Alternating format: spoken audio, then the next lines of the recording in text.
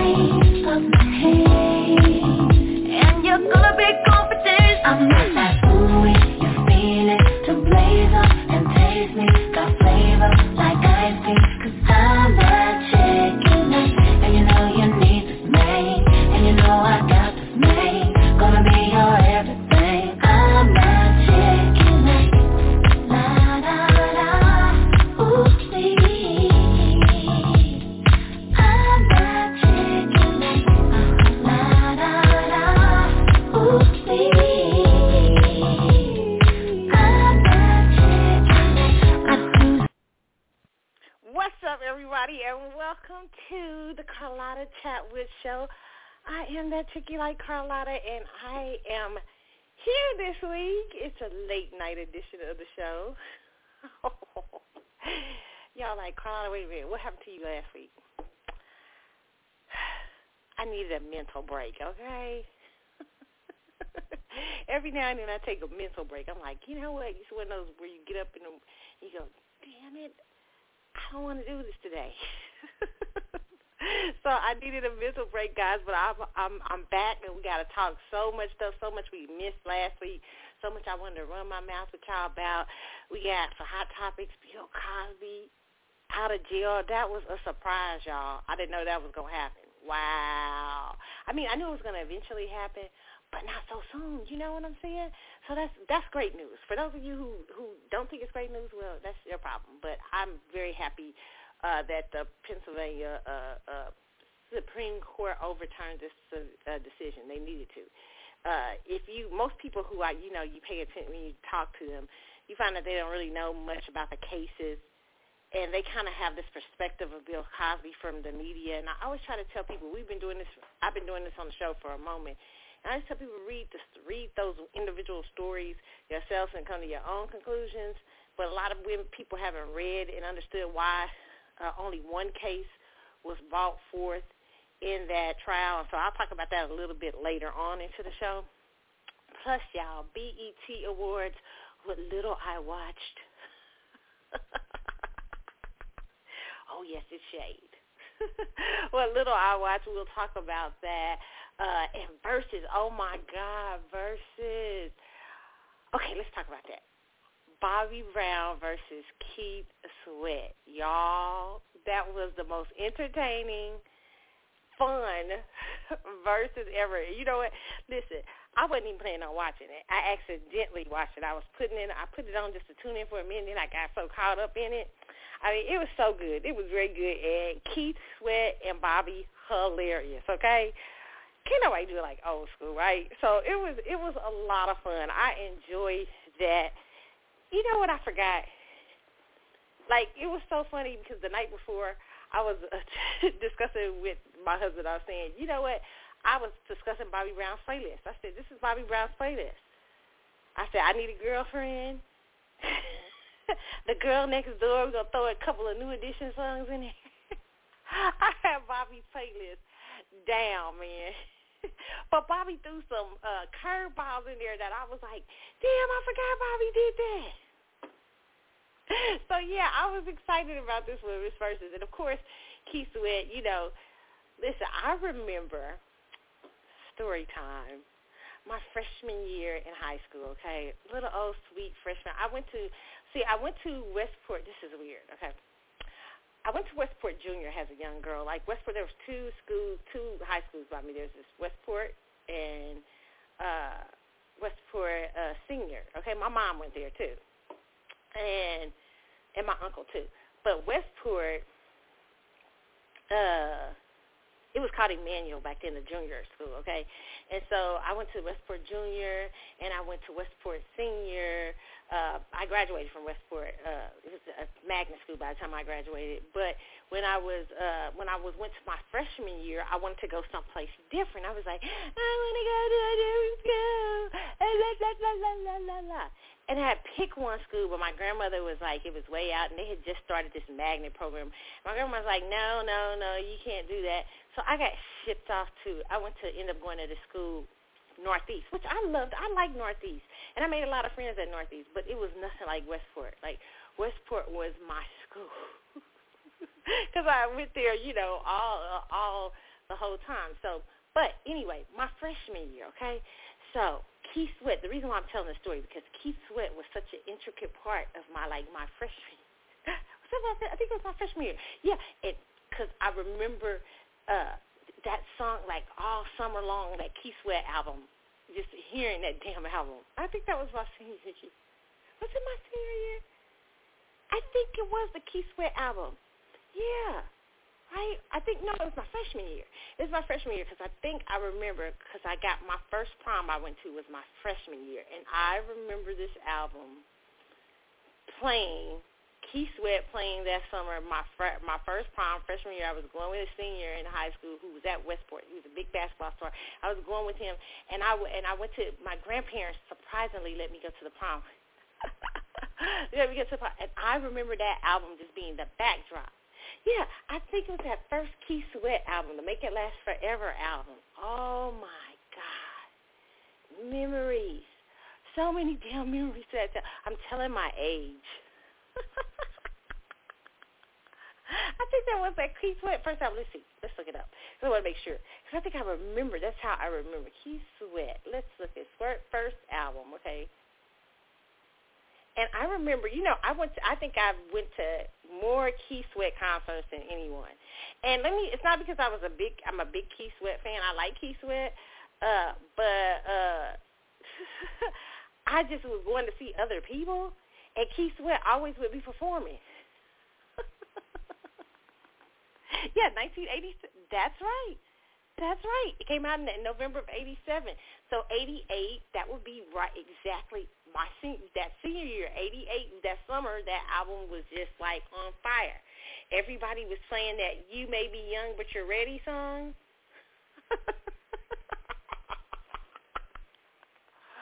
And I Want to Sex You Up, the big song? Was that a little later on?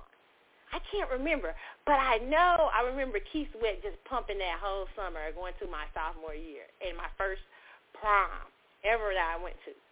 Keith Sweat playing, which was so funny. It was crazy, okay? Just so many memories to that damn thing. But I enjoyed it, okay? And so many memories, of course, to Bobby. Okay, so Bobby Brown. My first Bobby Brown album did not come from me buying it, okay? My first Bobby Brown album came because I was a big Radioscope fan. I think I've told y'all my story about Radioscope. Like, I was one of, Radioscope's, top people. Like, I would call in. They put me on there. My friends be at school going, I heard you on Radioscope. And every time I would call in to be about New Edition.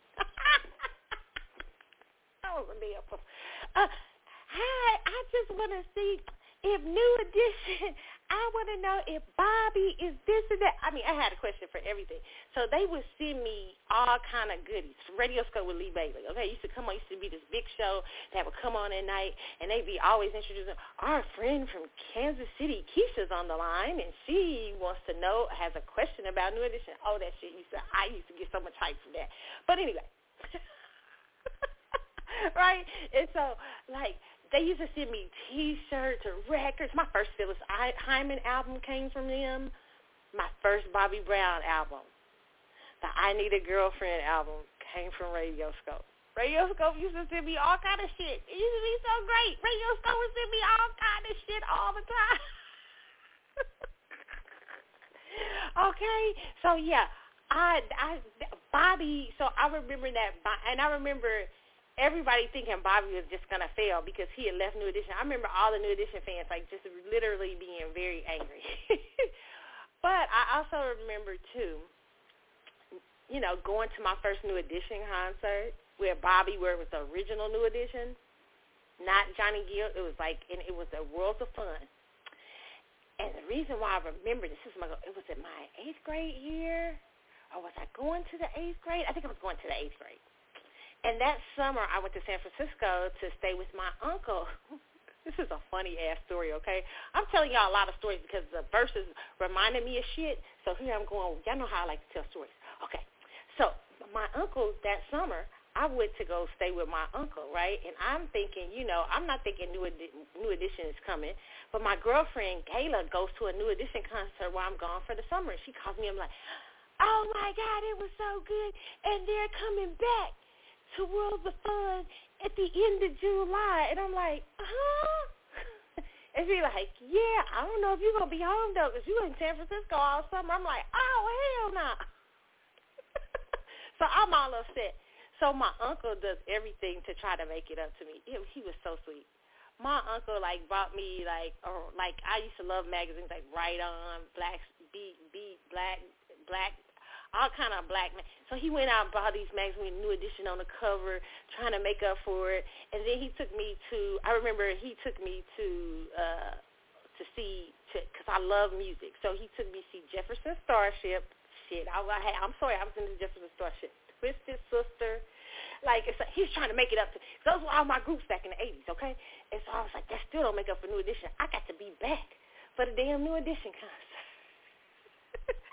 So I think I went home a week early because my grandmother had got tickets for the New Edition concert. Man, you talk about, I was so excited. Second row. Boy, and Bobby and New Edition singing Lost in Love. I think I was going to cry. I think I am a true New Edition fan. I still remember that concert.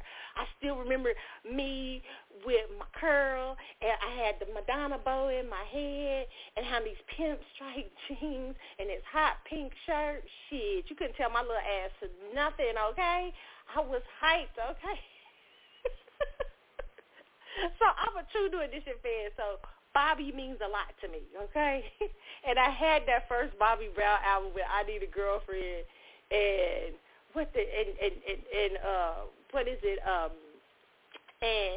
The Girl Next Door, which was funny because I remember the Girl Next Door video when Bobby had the red, what was it, the cup, the weird red penis cup that used to the guy from Cameo used to wear, Larry Blackman used to wear all the time.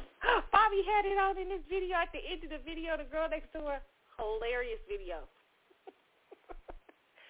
True New Edition fan here, okay? And, of course, Keith Sweat. I always see Keith Sweat in concert a whole lot. I'm telling you, I think I've been seeing Keith Sweat in concert since probably 7th grade. My first concert was at 9. It wasn't weird for me to be going to concerts at 13, 14. I was going to concert. I think I remember going to see, at 13, Fat Boys, Salt and Pepper. And I think Keith Sweat was on that concert. It was Keith Sweat. It was like 88 or 89. I still have ticket stubs. That's how big I was into concert. I have mostly all my old ticket stubs from shows and concerts, okay? Actually, was that my first concert? Really? You know what I always like to say? Yeah, Zappin' SOS Band was my first concert, and then I think shortly afterwards, my mom brought me tickets for Victory Tour. Oh, shit. Y'all like, you went to the Victory Tour? Yes, bitch. I was at the Victory Tour. Yes, so many memories, okay? For those of you who don't know what the Victory Tour is, it was Michael Jackson, okay, and the Jacksons. They did a reunion tour in the 80s, right? And their first stop was Kansas City. They had to buy 4 tickets. You had to buy 4 tickets, and my uncle and my mom bought me and my cousin tickets. And we had 4 seats. Bitch, you couldn't tell us nothing because hardly nobody, little hood kids couldn't get 4 seats. But my uncle lived way out, and my mama put his address on there. Shit, he lived down in the suburbs, so we got the good seats. Oh shit, there be so many memories. Okay, Listen, but that Verzuz brought back memories for me when as a kid and all these these musical things that I really loved. But yeah, so I've been a concert goer forever. And so Keith Sweat, Bobby Brown, I've been seeing Keith Sweat since I was probably maybe 14, 15. No, Keith Sweat he was on the show I went to with Salt and Pepper, but it wasn't that show. I've seen Keith Sweat a lot. I gotta say, I've probably seen Keith Sweat maybe about 10 times in concert. Really, seriously, maybe more than that. It might be more because it was always an accident. Like he would be on the show, especially back then because he was big. And I would go to we always go to these outside concerts, and Keith Sweat would be headlining and shit. Like even when I got older, Keith Sweat be headlining some damn concert I'd be going to. I remember going to an old school concert and it was like Naughty by Nature. Ready for the World. It was some kind of wild, and then Keith Sweat was at the end. I was like, what the fuck? I mean, Keith Sweat was... I remember going back in the day to see Bobby Brown, Johnny Kemp, when Johnny Kemp was alive, Just Got Paid song. Tony was on that one. It was, I forget who else. It was a lot of people. And I remember thinking at the end, Keith Sweat was at the end.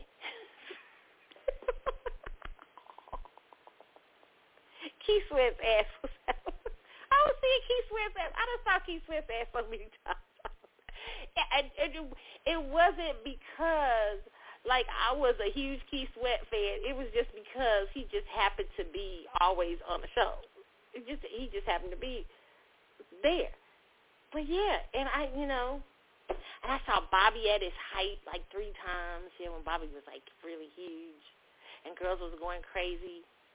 I remember going to the first, when he was real big, when Ronnie was huge, and people was getting mad at him because he was pulling up chicks on stage, right? And I was up front, and I was a cute little something, okay? I ain't gonna lie.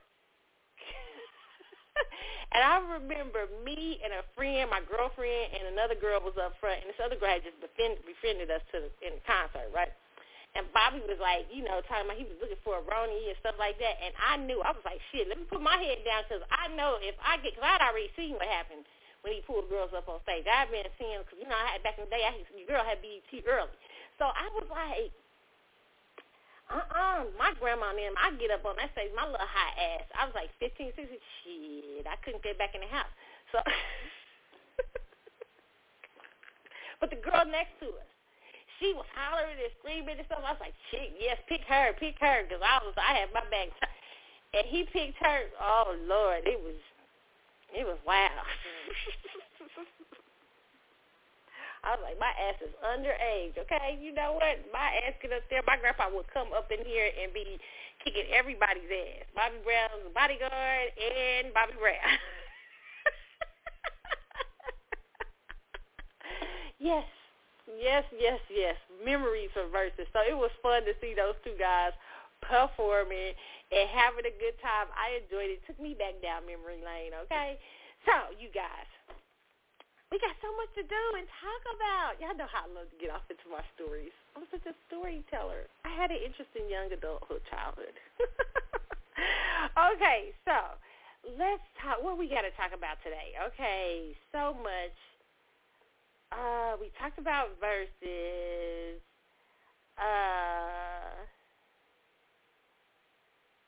Happy 4th of July. The 4th of July is over to in an hour or so. Oh, my God, it all goes by so fast. It does. It's been quite the year. We're already in the 7th month. This is kind of crazy. Does it seem like 2021 is going real fast for you? Because it seems like it's going fast for me, okay? I'm like, damn, we was just in 2020, locked down and shit, listening to D Nice at night when you ain't got shit to do. You couldn't get out your house, but all you had to do was sit in the house and eat. Put D Nice on the Apple TV and chill. Now we got shit to do. And now they trying to talk about Delta variant going around here. You know what? I try not to pay no attention. It's too much going on in the world. It's so much going on, right? But, I mean, we just, Like the other day, I went someplace, I felt so free. Like I didn't have to have a mask. I was like, what the fuck is this? This is great. I didn't know how to act. Like to be without I didn't really know how. When I was in Kansas City, there was a lot of people running around with no mask. I was like, we really don't have.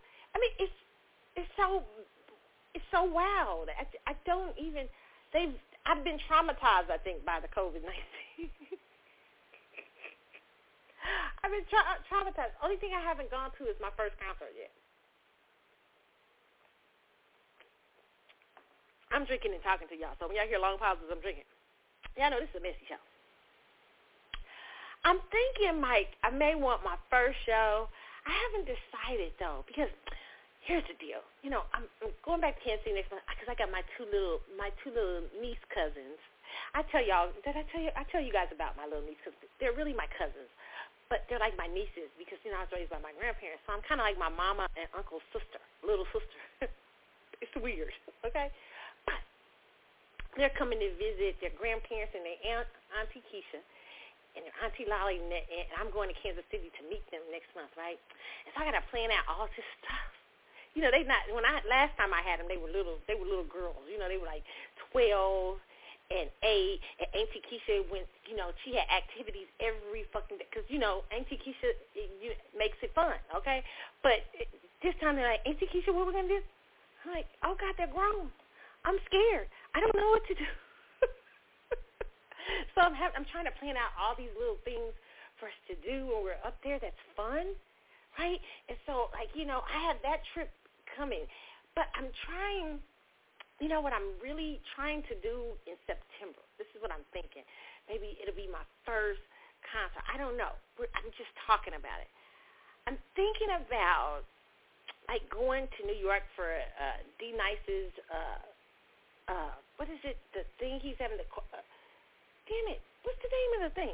Quarantine thing he's doing live. He's doing Club Quarantine Live. I thought about L.A., but I thought L.A. is going to probably be too much. I thought the New York one would be pretty fun, okay? So I'm thinking about it. I'm thinking about that shit. Me and a girlfriend are thinking about that. And I'm like, that may be fun. That may be when I make my first concert. I don't think I've ever gone to a concert since COVID. I don't think I've been to a concert in over, what was my last concert? Damn it. Was it Maxwell? I think it was. Like that September. No, was it this September? No, it was not Maxwell. It was Julian Vaughn. Julian Vaughn had a Christmas thing, and me and some girlfriends went. And it was really good, a Christmas jazz show, okay, in Kansas City. Yeah, that was my last concert, I believe.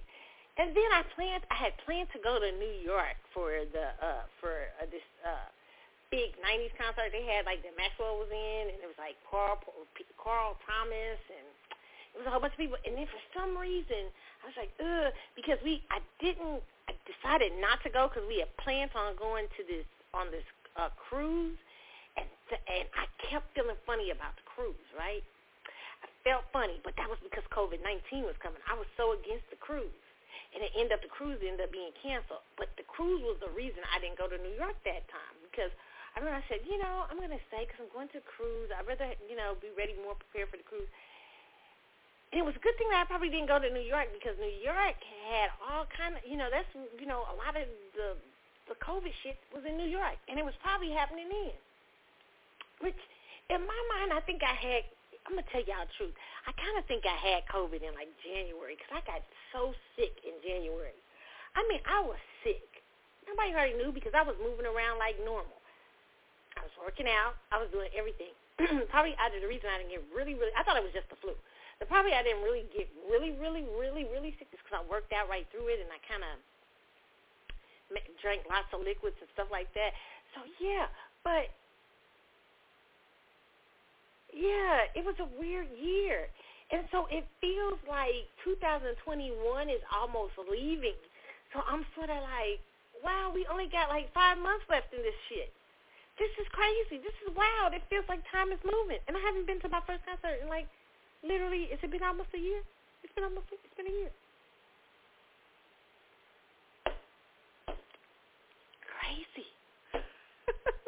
sound like Carlotta. The stuff you find to talk to us about. I know. It's late. We got time. Okay. So when I get back, we're going to talk about, we got so much to talk about. Jeff Bezos is out here talking work-life and balance. We're going to talk about the CDC stops tracking COVID-19 and vaccinated people, okay? We're going to talk about the Richardson young lady who will miss the Olympic 100 and my thoughts on that. We got so much to talk about. I'm going to try to get into the BET Awards, all of that. We got time tonight, baby, okay? Because, you know, I ain't talked to y'all in a while, so y'all got to get ready, okay?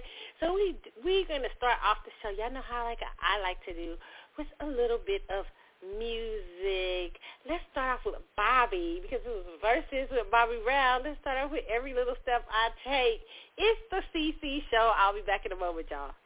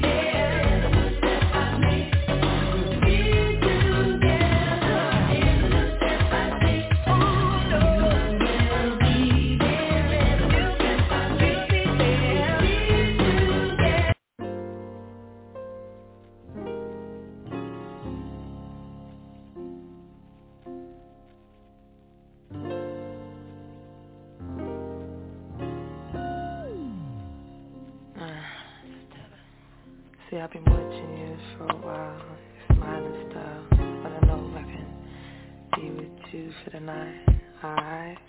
Is that alright, baby?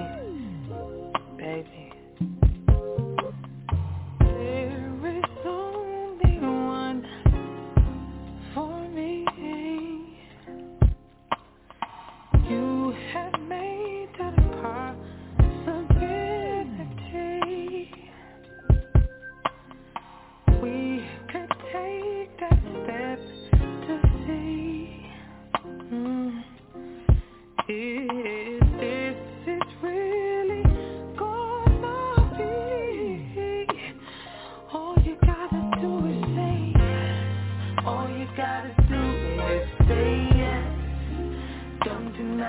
what you feel, let me undress you, babe. Open up your mind, just rest. I'm about to let you know you make me so. All you gotta do is say yes. Don't deny what you feel, let me undress you, babe. Open up your mind and just rest. I'm about to let you know you make me so.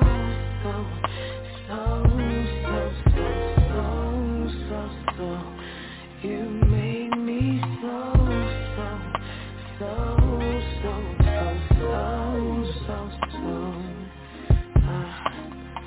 Loving you has taken time, but I always knew you could be mine. I recognize the butterflies inside me. My sense is gonna be made tonight. All you gotta do is say yes.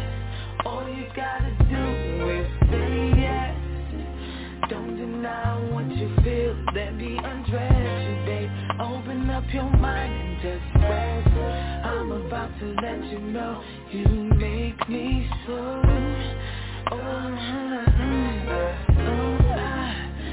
Don't deny what you feel, let me undress you, babe. Open up your mind and just rest. I'm about to let you know you make me so.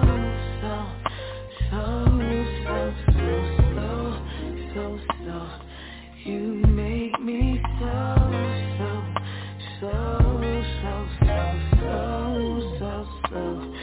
You make me so.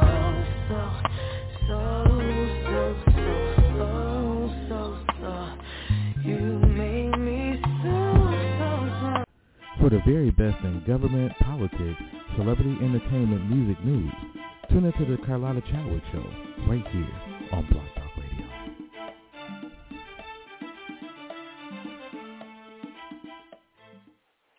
Okay, what's up, you guys? I am back on the Carlotta Chadwick Show. I am Carlotta, if you're listening. Yes, this is the late night edition of Hot Topics. And hearing me go on and on about some of the hot topics of the week and what I think of them. And we're also going to hit up some hot topics I didn't get a chance to talk to you about last week, okay? It's a word. I don't have one for you guys today, okay? So it's going to be without it. Maybe somewhere in the show it'll organically creep up, okay? But today I don't have one for you guys, okay? I may read a quote, though, I liked later on that I used this week for myself. So maybe I'll read that quote later for It's a Word. Maybe I should read the show find it right now for you guys. Maybe I will. Hold on, maybe there is a It's a Word. Y'all think I'm crazy. I know y'all think, y'all be like, what is going on with Carlotta? She is kind of wild. Okay, so let's see. I do have one, okay? This week I was thinking to myself, it's okay to cheer for yourself. It's okay to like yourself. It's okay, because it took me a long time to really like me. I've always liked me, but, really like me. Really like me. I'm still learning, though. I'm still learning here and there. But there's this great quote I saw this week, and I remember I posted it earlier during the week. But it says, it's okay to love yourself. It's okay to be your own biggest fan. It's okay to hype yourself up. Stop putting yourself last. You're important, okay? So I think that's so good. It's okay to be your cheer. It's okay to be people's cheerleader, but it's also okay to be your own cheerleader from time to time. Sometimes you got to hype your damn self up, okay? Sometimes I'll be looking, when I get dressed, I'll be like, damn, goodness, I got to hype me up. I look great today. And sometimes you got to hype yourself up, okay? It's okay to do so, all right? I just want to let y'all know that. So that's y'all, it's a word. Simple as that, okay? I came up with that quick and fast, all right? All right, so Jeff Bezos is out in these streets, okay? Says work-life balance is a debilitating phrase. He wants Amazon workers to view their career and lives as a circle. This should be interesting. According to Yahoo.com, it says Amazon's Jeff Bezos said in 2018 that the term work-life balance is a debilitating phrase, okay? A top piece of advice he offers to staff is not to view the two as a strict trade-off. Instead, he sees his personal and professional pursuits as a circle rather than a balancing act, okay? Amazon founder Jeff Bezos isn't a fan of the phrase work-life balance. At an April 2018 event hosted by Insider's parent company, Bezos said new Amazon employees shouldn't view work and life as a balancing act. Instead, Bezos said that it's more productive to view them as two integrated parts. It's actually a circle, Bezos says. It's not a balance. Bezos said his new hires should stop trying to find balance within their work, their professional and personal lives, since that implies a strict trade-off between the two. Instead, Bezos envisions a more holistic relationship between work and life outside the office. The work-life harmony thing is what I try to teach young employees and actually senior executives at Amazon too, Bezos said. But especially the people coming in. I get asked about work-life balance all the time, and my view is that that's a debilitating phrase because it implies there's a strict trade-off. Bezos says he doesn't compartmentalize his career and his personal life. If I'm happy at home, I come into the office with tremendous energy, Bezos said. And if I'm happy at work, I come home with tremendous energy. I can agree with that. Now, the problem is Bezos, and I'm going to say this, Jeff, Amazon has not been a harmonious, for a lot of workers have not felt that Amazon has been a harmonious and fair place to work. There's been these rumors out in these streets, allegedly, that Amazon is not, all that money Amazon's bringing in, and we be ordering shit from them all day. They literally have become like the new main retailer of our lives. And they treat, allegedly, poor employees like shit. So it's hard to ask workers to think of everything as a fucking circle when you don't provide them the energetic environment that they can have allegedly at Amazon, okay? Says the billionaire Amazon founder will have to adjust to a new kind of workflow starting July 5th when he steps down from his role as CEO of the e-commerce giant. He will be replaced by AWS CEO Andy Jassy and will direct his focus to other endeavors, like being catapulted into space for 11 minutes on July 20th. Historically, the world's richest man has taken a non-traditional approach to work. He said he's made time for breakfast every morning with his family, doesn't set his alarm before going to bed, schedules surprisingly few meetings, and sets aside a few minutes every day to wash his own dishes. Rich people be talking some wild shit, don't they? Here's the thing. Sometimes I think men like Jeff, and there was probably one time in his life that, he probably knew what it was, but you don't realize the average person's everyday life. They have to have somewhat of a balance. They can't have a circle, Jeff. Everybody can't get up and, be making $1 billion while they sleep, So, it's always hard for billionaires to give that kind of advice. And then, do I really believe a guy who's getting ready to catapult himself to space for 11 minutes has a work-life balance? Is a good life like in a circle? I do believe he probably integrates everything, He probably works a lot. There's got to be a price to being Jeff Bezos, and what that tremendous price is, I wonder, because some people, hate Amazon, and what it represents. So he must take that. Some people love Amazon and what it represents. It's just he's a very interesting character to me, and you wonder because you think men like him always, you're giving advice to your employees, but you have the capability to make sure that your employees have the best experience at work. To me, Amazon should be number one on everybody's work environment list. To me, when employees become part of your organization, this is just me, okay? I understand. People said to me the other day, some people have said to me, Carlotta, everybody is not a giver like you. Everybody is not and I don't consider myself a giver, but I just feel like that, that when employees do their best to make you the most profitable company on the planet, the least you can fucking do is make sure that those people that work for you have everything they need so they can kind of make it a circle. And I understand there's always going to be some mofos that complain and shit. That's just how life is, okay? But for the most part, Jeff, it should be easy to make a circle because you should have all kinds of stuff that people are begging to work at Amazon.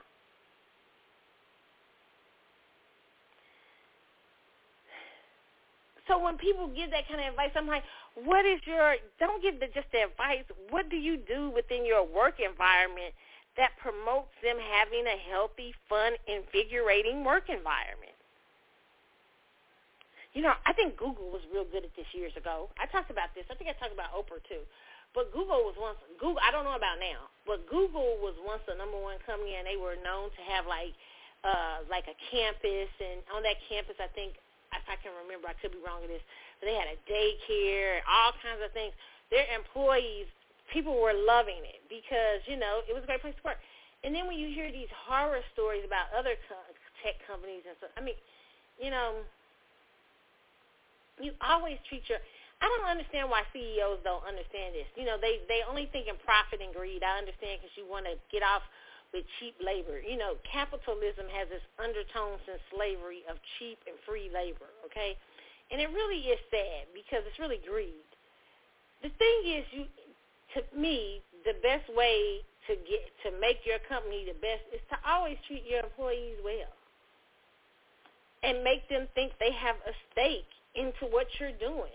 You don't make them think they have a stake in what you're doing when you don't treat them well. So I'm not saying that Jeff isn't treating the Amazon employees. I'm just saying that there's been a lot of complaints about Amazon. So it's funny to hear him talk from Amazon workers or alleged Amazon workers in the past, okay? So it's funny to hear him talk about this balance. It's very interesting still yet. I like to hear basically about how do you create the circle for Amazon employees so that they can think of life and work has personal life and work has a circle instead of a balance. How does Amazon create that energy for them? Because most workers spend a lot of their time at work. So do you make it easy for them to integrate the two? How do you make that work, right? So I like to hear that, okay? Interesting article, okay? That's on yahoo.com, all right? The CDC this week stopped tracking most COVID-19 cases, and this is from yahoo.com and via Business Insider. CDC stopped tracking most COVID-19 cases in vaccinated people. Now, this is important because it makes it really hard to know how dangerous Delta really is, okay? Because if they stop tracking it, then we can't know how dangerous this variant is, okay? Now, it says the CDC has stopped monitoring non-severe COVID-19 cases among vaccinated people in May. It's hard to assess Delta's risk without knowing what mild breakthrough cases look like, seemingly highly effective against the variant, though, okay? It was great news. From January to April, just 0.01% of vaccinated Americans, around 10,000 out of 100 million people, got breakthrough infections or cases of COVID-19 diagnosis after they were fully immunized, okay? So that's according to a report from the Centers of Disease Control and Prevention, which also indicated that certain coronavirus variants were to blame for most of these breakthrough cases. However, the CDC only had genetic sequencing for around 5% of the post-vaccine infections, and the report didn't include data about the Delta variant. The strain, first detected in the U.S. in March, might pose the greatest challenge to the vaccine efficacy. Okay. But before more data could be collected to answer these lingering questions, the CDC stopped tracking breakthrough infections that resulted in asymptomatic, mild or moderate cases.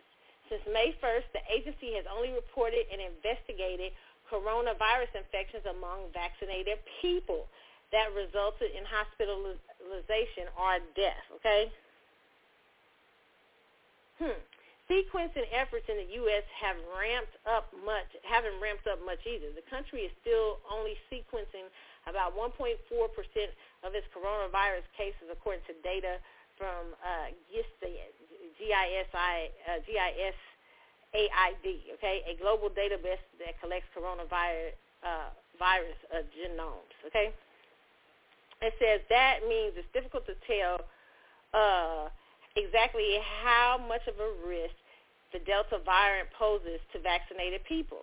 Researchers still don't know whether Delta makes breakthrough cases more common or what the typical symptoms of breakthrough infection caused by Delta look like. As a result, vaccinated people may have a hard time weighing the risk of returning to normal social activities, according to activities, or knowing what to expect should they develop a rare breakthrough case. In a recent blog for Harvard Health Publishing, Robert Shermerling, an associate professor of medicine at Harvard Medical School, called the CDC's decision not to track breakthrough cases surprising and disappointing. By tracking only cases requiring hospitalization or causing death, we may miss the chance to learn how people with milder disease are affected by Delta or other variant infections, such as how long their symptoms last and how long the infection may disrupt their lives, Shermerling told the Insider. He added that the U.S. could also miss important information about which vaccines are most effective against Delta, how long vaccine protection against the variants lasts, and whether the timing of a second vaccine dose might determine one's likelihood of a breakthrough case. The CDC told Insider that in a substantial proportion of reported breakthrough cases, data on symptoms is missing, which is one reason why CDC is publicly reporting hospitalized and fatal cases. The agency added that its emerging infections program is still working with 9 states to obtain sequencing data from breakthrough cases, including asymptomatic and mild ones. So far, data suggests that vaccines hold up extremely well against Delta. How can they know that when they've stopped collecting the data? But it says Public Health England analysis have found that 2 doses of Pfizer vaccine are 96% effective at preventing hospitalization in cases involving the variant, and 88% effective at preventing symptomatic illnesses. 2 doses of AstraZeneca's vaccine, meanwhile, are around 92% effective at preventing hospitalizations and 60% effective at preventing symptomatic COVID-19, okay, and from Delta. Moderna announced on Tuesday that its vaccine is so highly effective against Delta based on lab studies, though the efficacy was slightly diminished compared to the original strain. And South African researchers recently found that among people who received Johnson & Johnson vaccine, 94% of breakthrough infections were mild, including those caused by Delta. Okay. Here's the thing. Why the CDC stopped. See, this is why people are kind of, because there's this push to get everyone vaccinated. And I get that. But the problem is that it's almost as if they don't want to report that they stop paying attention to cases, people who are fully vaccinated about getting this, how Delta affects them. Do they get it? Are they still getting it? Is the vaccine effective or not? Why would you stop paying attention to whether the vaccines are effective or not Because your previous data, that was from a while back. What is your new data that shows that? But you stop tracking it, which kind of would tell the average person, that would kind of scare the average person against getting it, because they're like, well, you don't really know if it's effective or not, because you stop tracking whether or not vaccinated people, unless they end up in the hospital sick or dead, get these diseases and how it affects them. Okay, this is the kind of thing that makes it hard to trust. This is the thing that CDC and government has to get more efficient on. You have to get more efficient on getting that information so that you can make people feel more comfortable with vaccination, more comfortable with things like that. Otherwise, you don't make people feel comfortable, because people think, well, if I get a shot and it ain't no fucking good, I still got to worry about the Delta variant. What's the purpose? And it sounds like you trying to do that. It starts to sound like you trying to hide data.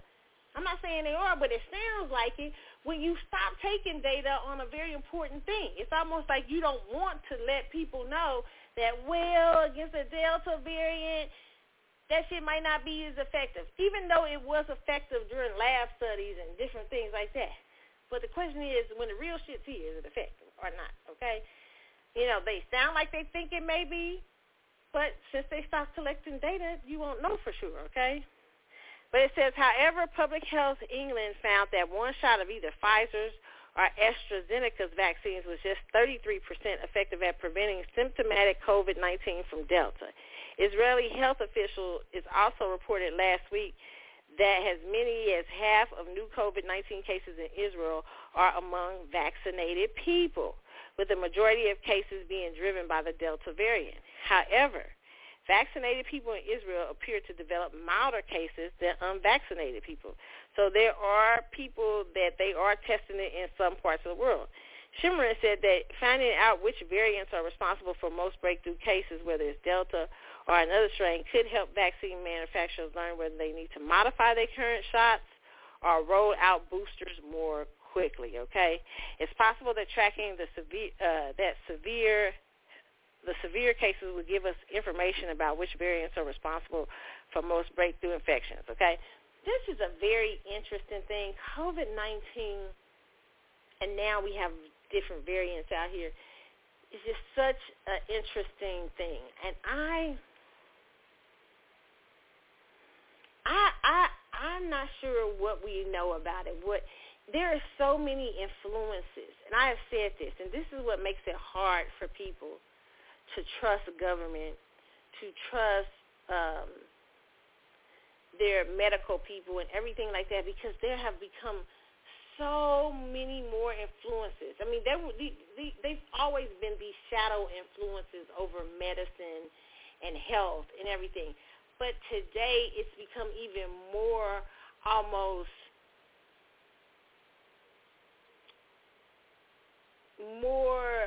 scary, because you have these shadow groups controlling these things. And it's so hard to trust, because people don't know what they should get and what they shouldn't get. People don't know if they should. It's such and I don't think that government doesn't understand how much that they have affected people's mistrust of all these situations. Vaccinations, non-vaccinating, all of these things, okay? And then they get mad at people and try to shame people who don't get vaccinated, because try to shame people when there are so many people out here that just don't trust you, because you haven't done an effective or a good job of making people feel safe, and that you're advocating for the people's needs and not to put in more governmental factors, more governmental controls.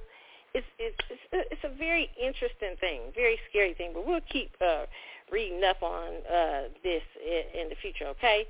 But I thought it was interesting, all right? All right, so let's talk about Richardson, okay? Just a couple weeks ago, everybody was celebrating. This is from the Associated Press. It said Richardson will miss Olympic 100 after marijuana test. It says American champion Sha'Carri, is that her name? Sha'Carri Richardson cannot run in the Olympic 100-meter race after testing positive for a chemical found in marijuana. Richardson, who won the 100 Olympic trials in .86 seconds on June 19th, spoke of her ban. Friday on the Today Show, she tested positive at the Olympic trials, and so her result is erased. Fourth-place finisher Jenny Perdini is expected to get Richardson's spot in the 100, okay? Richardson accepted a 30-day suspension that ends July 27th, which would be in time to run in the women's relays. U.S. Track and Field has not disclosed plans for the relay, okay? The 21-year-old sprinter was expected to face Jamaican Shelley Ann Fraser Price in one of the most highly anticipated races of the Olympic track meet. On Thursday, as reports swirled about her possible marijuana use, Richardson put out a tweet that said simply, "I am human." On Friday, she went on TV and said she smoked marijuana as a way of coping with her mother's recent death. "I was definitely triggered and blinded by emotion, blinded by badness and hurting and hiding hurt," she told NBC. "I know I can't hide myself, so in some type of way I was trying to hide my pain." Richardson had what could have been a 3-month sanction reduced to 1 month because she participated in a counseling program. After the London Olympics, international regulators relaxed the threshold for what constitutes a positive test for marijuana from 15 nanograms per millimeter to 150 ng millimeters. I don't know what that is. They explained the new threshold was an attempt to ensure that in-competition use is detected and not used during the days and weeks before competition. So there have been a ranging debates about whether marijuana should be considered a performance-enhancing drug. The U.S. Anti-Doping Agency makes clear on its website that all synthetic and natural occurring cannabinoids, is that right? Cannabinoids are prohibited in competition except for CBD, a byproduct of being explored for a possible medical benefit.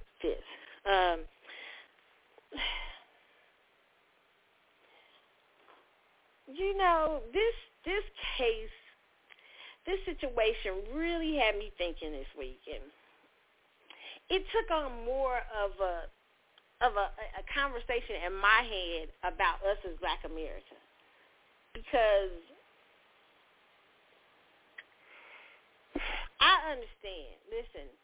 I understand that Black America has a lot, especially when we're talking about traditional Black America.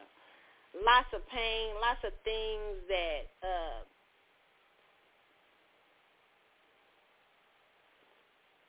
is distinct to our group and our story here in America.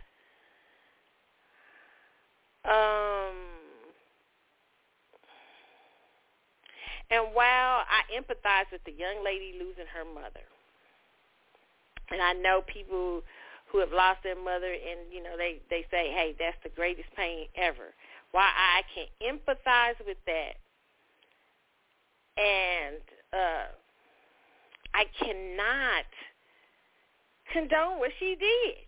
And I know, listen, Black people, I see us all condoning, I see us all giving excuses. All saying, well, you know, marijuana ain't no performance-enhancing drug. Well, you know, we just giving everybody excuses. But the truth of the matter is, could we put down the joint enough to pass the fucking test?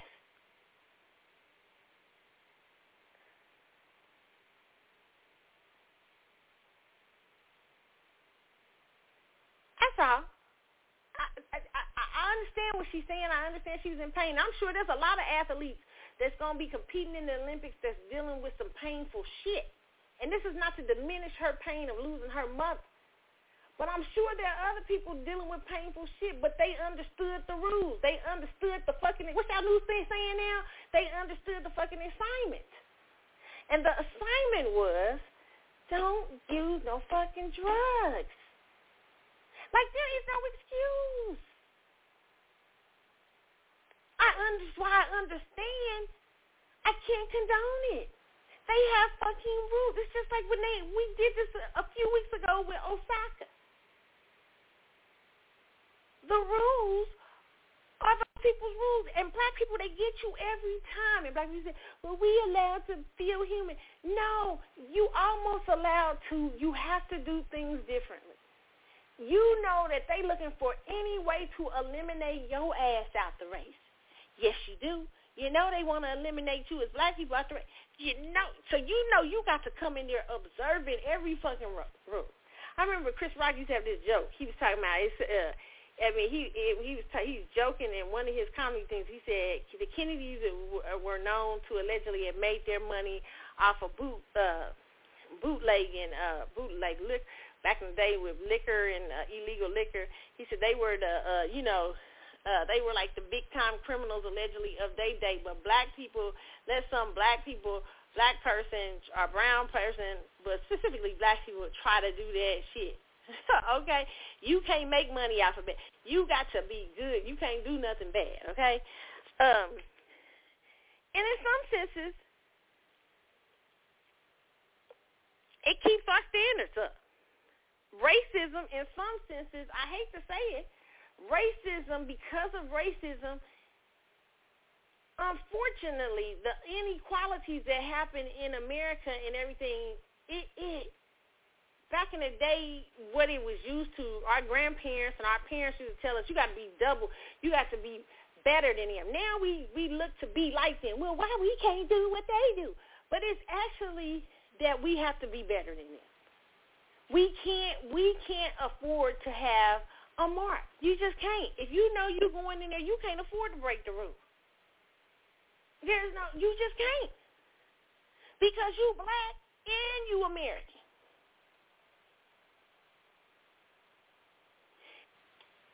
And the target's on you. And so you can't, if everybody else is breaking the rules around you, you got to make you sure that you double the best. You the best of the best. It doesn't mean that you can't be human. Being human, you can make a mistake. And you know what? I hate that you made that mistake. And it doesn't mean you can't have a second chance. Hopefully you'll get another chance to run the 100 of the 100, but you just won't get it this time. Maybe you will. Maybe some miracle will happen, but you won't because you broke the rules. Maybe next time you will remember that the rules are important and they are there. And black people, we got to quit making excuses for shit. This is a waste of energy. It's a waste of energy to be up here talking, she broke the fucking rule. A simple motherfucking rule, which is put down the motherfucking joint for at least a month till we get this damn thing. And if you, I don't want to sound... I don't want to sound like I'm lacking empathy because I feel her. I don't feel her pain, but I understand I can't even imagine. Okay. However, if we that distraught, maybe we should take out. Hey, my mind ain't up for this. I ain't ready for this. I just lost somebody very important to me, and I need to take some fucking time off. Because I don't want to embarrass my people. I don't want to embarrass my mama's legacy. I don't want to embarrass nothing. And I know how I'm feeling right now. And maybe I shouldn't be called to be superhuman right now. Maybe I just need to fucking mourn and this ain't. But if you got to pick up a joint to get through, because see, let me just say this about drugs, okay? And I know it's a thing with black people now we just okay shit. I mean, you know what I'm saying? I mean, and it's a lot of people who just okay, we say weed take away pain, but when you stop put that marijuana down, you still feel the same way. After the high go down, the same shit is there to meet you. And I understand people get high, everybody drink a little bit to take the edge off and stuff like that, but we got to understand that just disrupts it for a moment. And I'm sorry this happened to her. I hate it, but I can't say that I can't make it because she's black. I can't start getting on here and giving a full-ass speech like a lot of black people been doing, talking about they just don't want us in there. If you know they don't want you in there, why you going to do something to make it so easy for them to get you? the assignment was stay the fuck off of drugs for at least until this testing is over. And sis didn't do it. No matter what she was going through in her personal life and things like that, she did not do it. And I'm sad for her because, you know, we were so proud of her moment. But this is a lesson. And it's a lesson for all of us, too, that, you know, when you in the thick of it, you got to understand where you at mentally and spiritually. I mean, you know how many mistakes I made, and I'm like, damn it, I should have did that. But you got to take responsibility. And black people, we got to say, you know what, listen. This was a proud moment for us, and it's not that we can't forgive her. We all can understand pain. We can all understand what is this and that, and sis, we forgive you, whatever the situation is. But sis, hey, ain't got to be no long dissertation about race and America and all that stuff. It's simple, sis, next time you know not to fuck with a joint before your test come up. Because I'm sure they was constantly reminding her the drug test is coming. It's the fucking Olympics.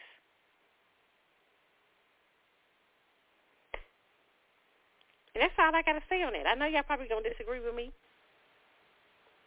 It's okay. It's okay. We all can have disagreements and still respect each other, okay? Black Twitter defends Flojo after Karen. I don't know why y'all. Can I stop for a minute? Well, no, let me read the whole thing. After a Karen falsely claimed she died from drug abuse, okay, according to news1.com. Let me just stop something right here, okay? I don't know who came up with it. I always feel like somebody in Black America created that Karen meme who probably, I was wondering, like, do they understand that? I mean, I grew up in the Midwest as a black girl, and there was a lot of black Sharons and a lot of black Karens. So I don't understand who picked the name Karen for white women to represent. Matter of fact, most of the people I knew who was a Karen or a Sharon was black, even though there's Sharon and Karen white ones. But most Karen and Sharons, I knew Karens and Sharons, and they were black. I don't ever understood why they didn't pick Kathy. Because there's not a lot of black Kathys, or Betty Sue, or Peggy Sue, or something like that. Those are names that Betty, well, a lot of black people use Betty, but Peggy, Kathy, you know what I'm saying? It's a lot of white names y'all could have picked. Karen, a lot of black people was named Karen. It's just the thought that's been running around in my mind for a while. But it says, somehow, some way, there's always somebody bothered. They talk about bother Karen, ready to risk it all and make themselves a shining example of what not to do.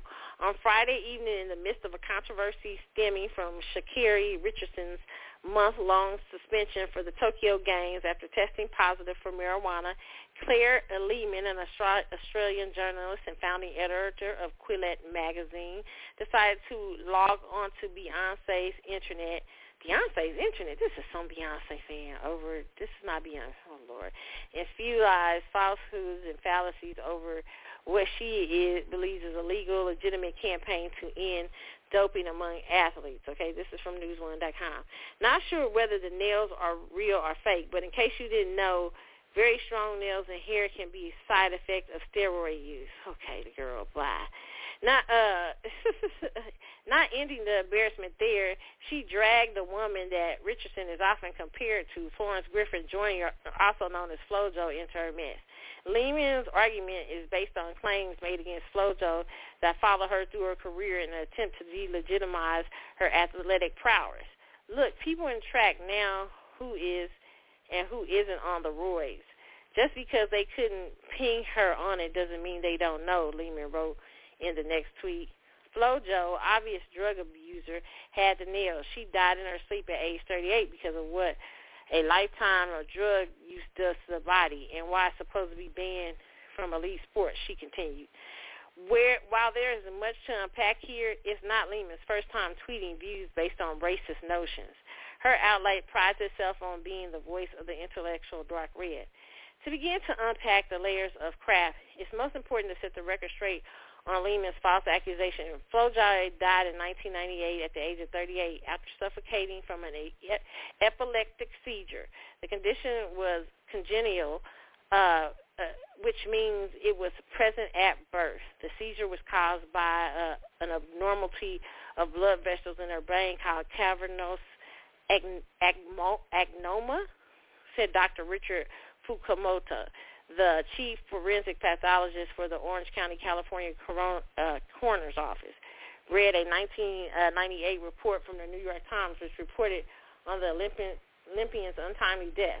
Toxicology tests showed that Griffin Jr., 38, had taken a tablet of painkiller Tylenol and Benadryl, but tests for evidence of alcohol, recreational drugs, and performance-enhancing drugs were negative. Authorities said at a news conference in Santa Ana, California. The report continues. Okay, the thing is, white lady, is you are completely off base. That's why when I first heard it today, I was like, what the fuck? Flojo didn't die of drug use. What the fuck is she talking about? You always got some haters now. This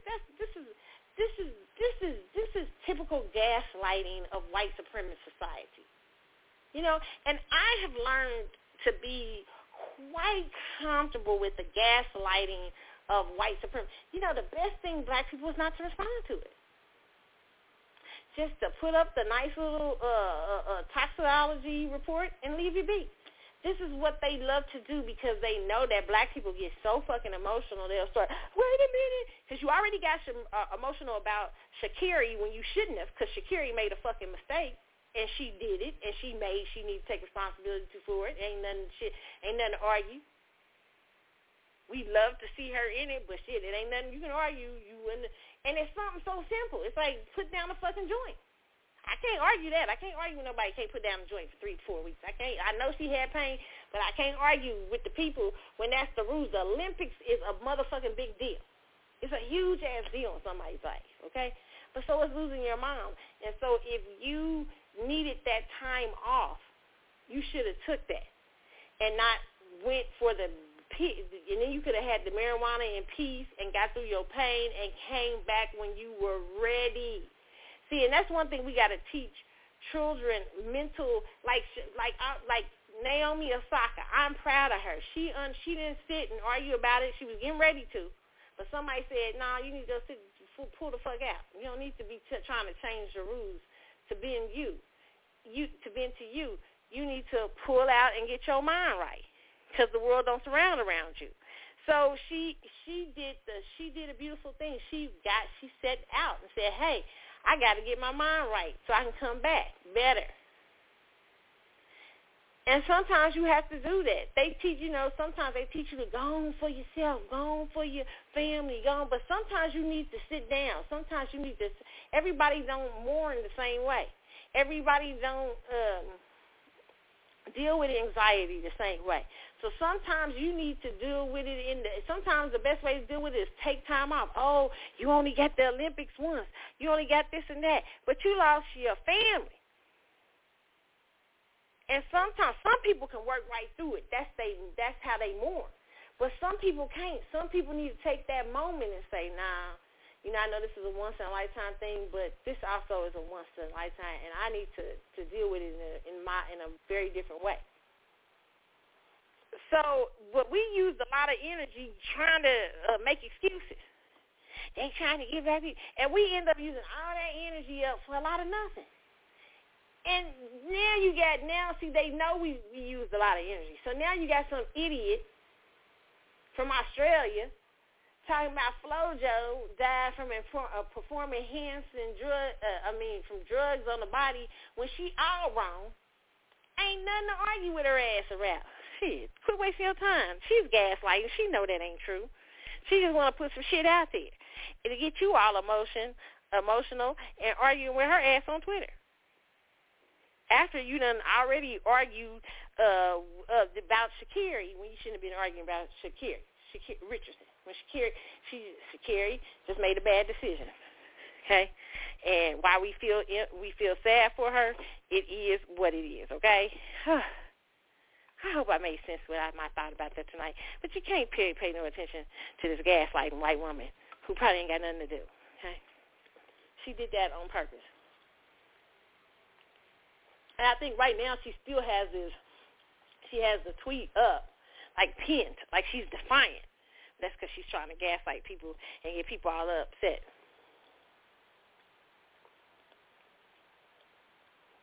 It's just funny. Crazy, okay? So, yeah, nutty top.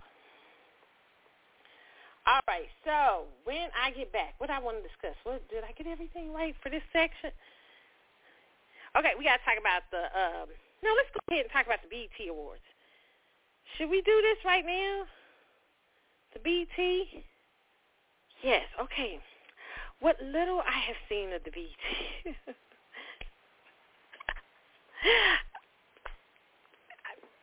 I didn't watch it all the way through, okay?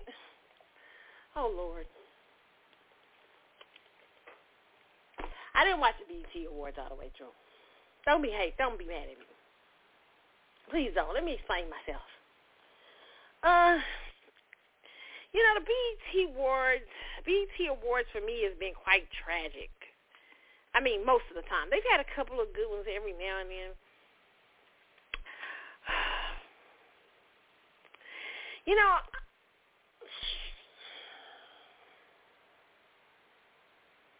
The erasure of traditional Black American culture, I can see it all in the BET Awards.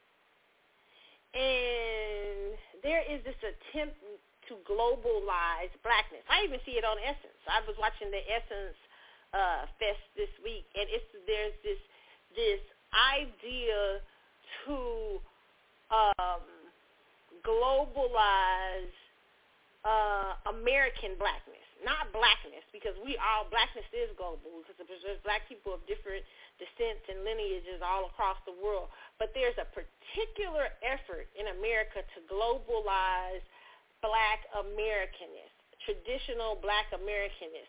And meaning that, and this isn't and I want people to understand that when I talk about this, some people think I'm trying to be, and me and one of my best girlfriends is from the West Indies, okay? Me and her had a discussion this week, and she totally got what I was saying. There is this attempt to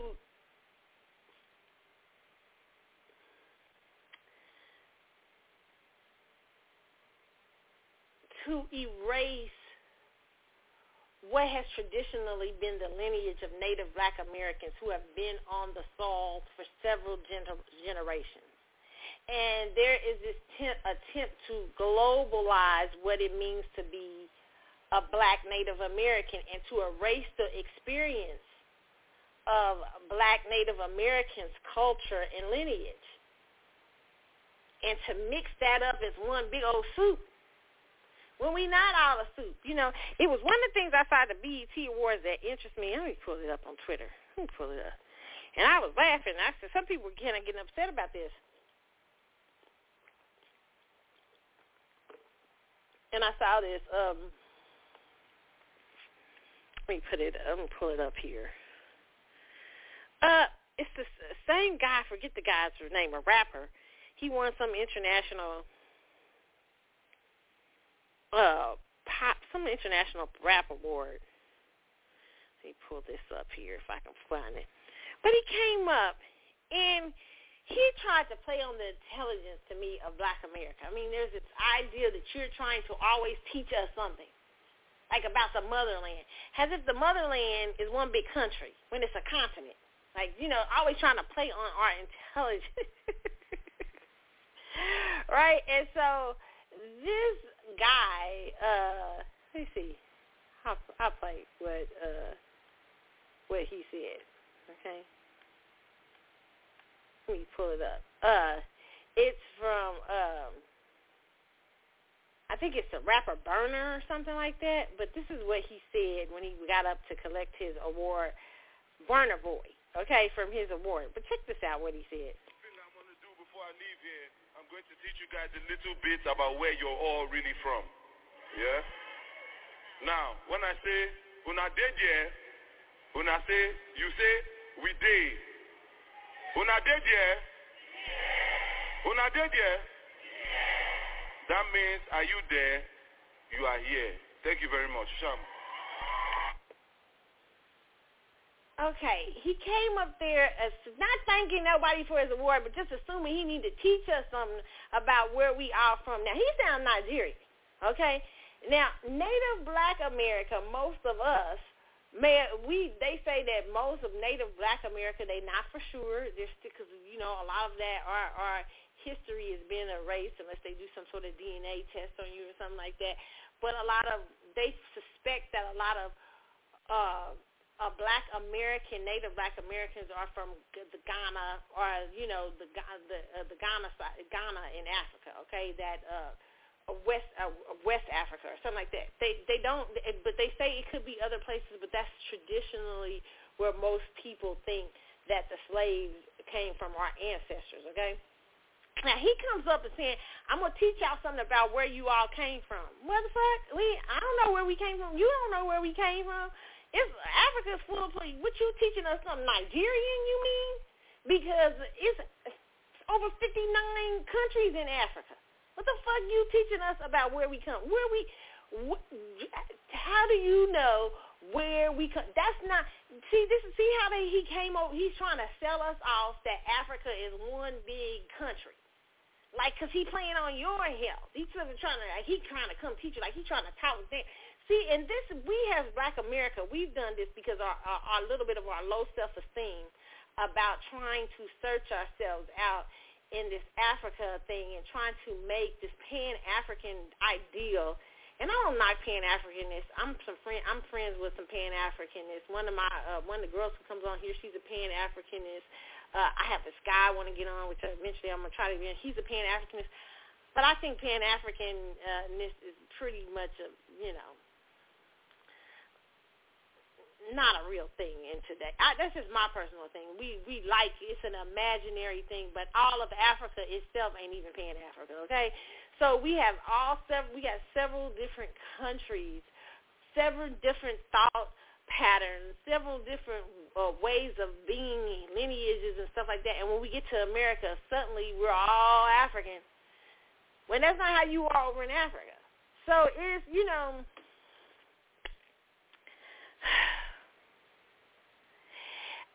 it's this kind of energy that's starting to show up. Like, that even I saw that essence. And I don't mind Black people adopting in other Black cultures, learning from other. I told you all the time, I like to learn about other Black cultures, but not at the expense of my own lineage.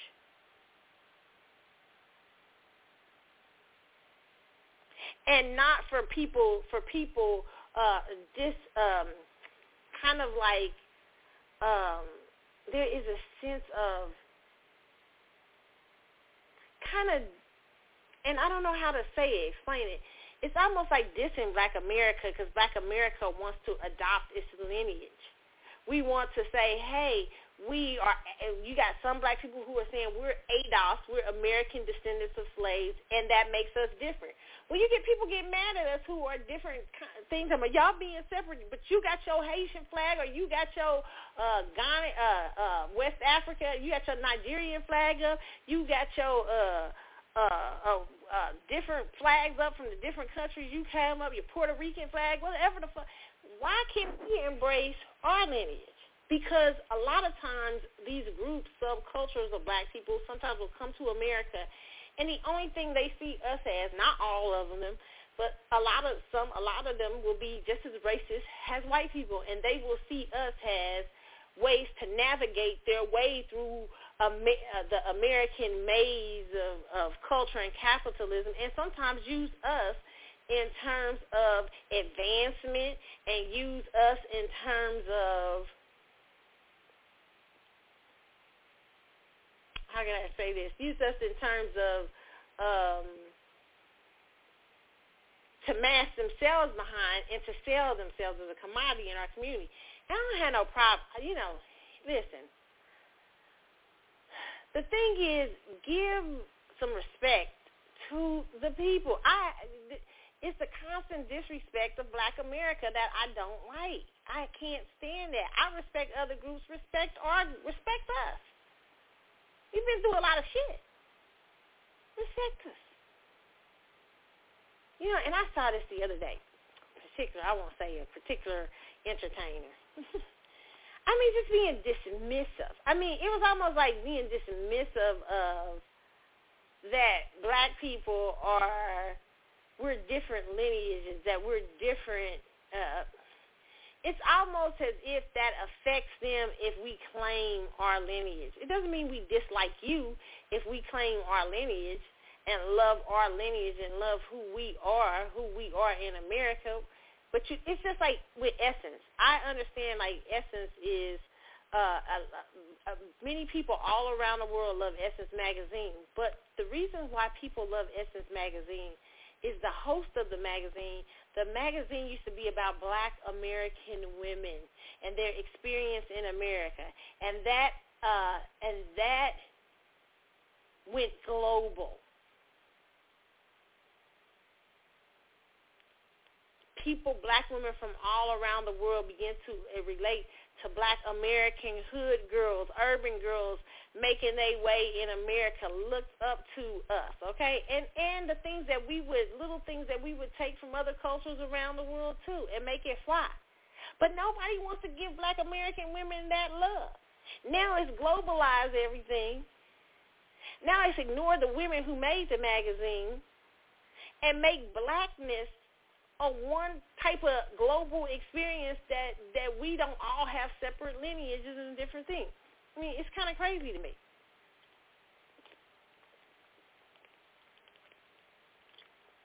And I frankly don't like it. I don't like the BET's going that way too. BET became huge because Bob Johnson sold the black American, the black Native American experience to the world. And people around the world admired our fucking experience. And our experience came from a price. Now, I know the stories of hip-hop. Other people have contributed to hip-hop, but hip-hop is a Native black American experience because hip-hop, black people have been rapping before the 50s. Okay, you can look that up. I ain't got time to argue. The thing is that our experience, it was a price to the BET selling our energy, our images, what we were doing in our neighborhoods, what we were doing as young people and everything going up in America, in this situation, to now globalize it and try to erase the people who built the castle is crazy.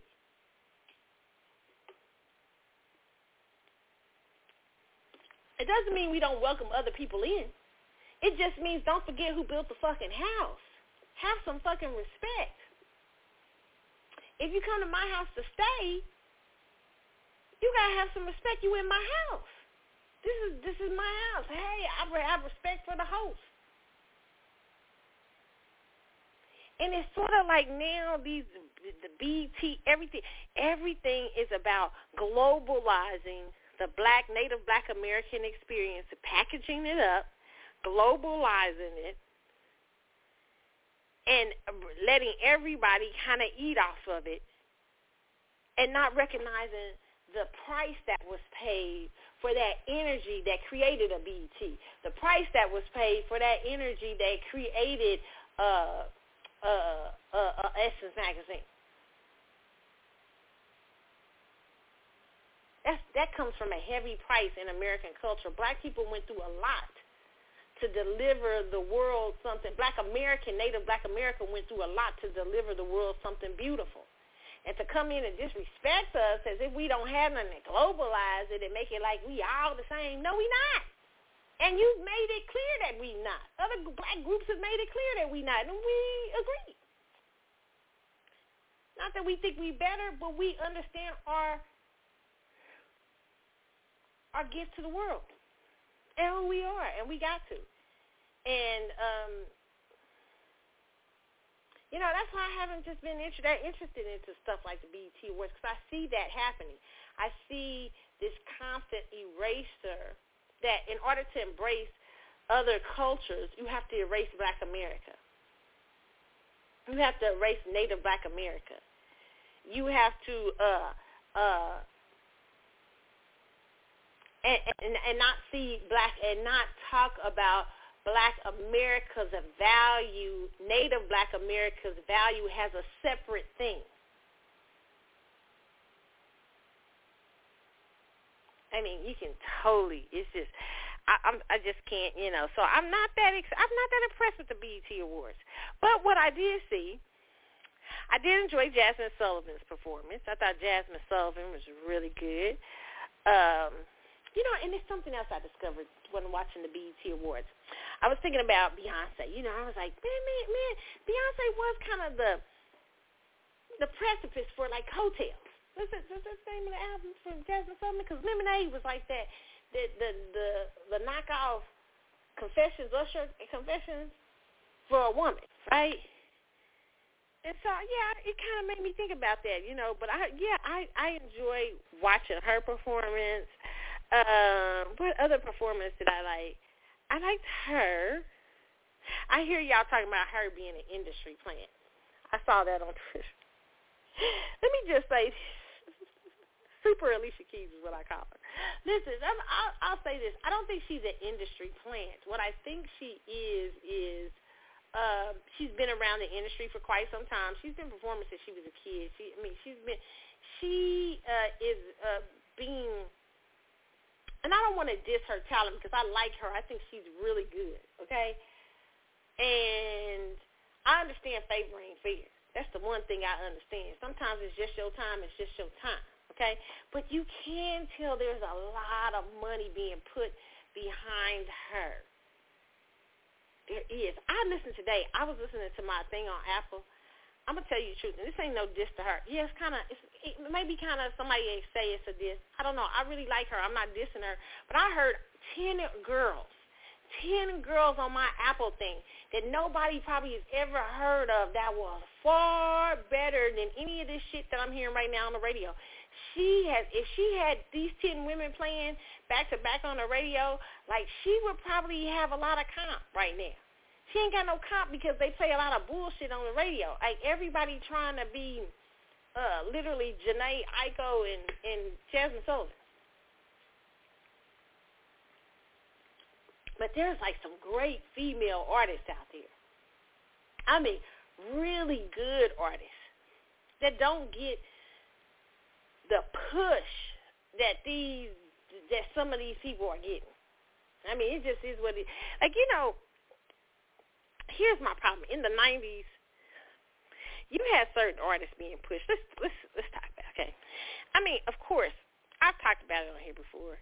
I mean, you got to know there was probably for every Maxwell and D'Angelo, okay? Maxwell and D'Angelo, I could probably find 5 dudes in my hood that could sing better than Maxwell and D'Angelo put together, okay? Serious. I'm serious. But here's the thing. Maxwell and D'Angelo had the guts to do what they need to do. And not only that, sometimes it's just not about that. There's a number of things that work to push an artist. But the one thing I can appreciate about the last great music generation, which I think was the 90s, was that Maxwell deserved a push. D'Angelo deserved the push. Some of these motherfuckers don't deserve a push. I'm hearing a lot of pushing of a lot of lack of talent. Since late 90s, we've been pushing people who just don't fucking have talent. There's this thing to push. Michael Jackson was extremely pushed. But Michael Jackson had the fucking talent. Like Sade was pushed in an odd, sort of mysterious way. It's different when we're pushing talented people. The problem with today is that we push a bunch of non-talented mofos. There's a whole bunch of y'all out there. It's just all on the radio, saturating up the airwaves with nonsense. And I heard today, literally, I was listening to the thing. I was like, damn, there's so many good-ass people out here that just ain't getting a shot. Like that, like, I mean, I'm sure there were good people in the 90s that wasn't getting a shot, but damn it, there were so many good people on the radio. I mean, you know, you literally was like, you know, you if you was going to put your money behind a D'Angelo, damn it, D'Angelo, you got to be like, yeah, he deserved that. He's the shit.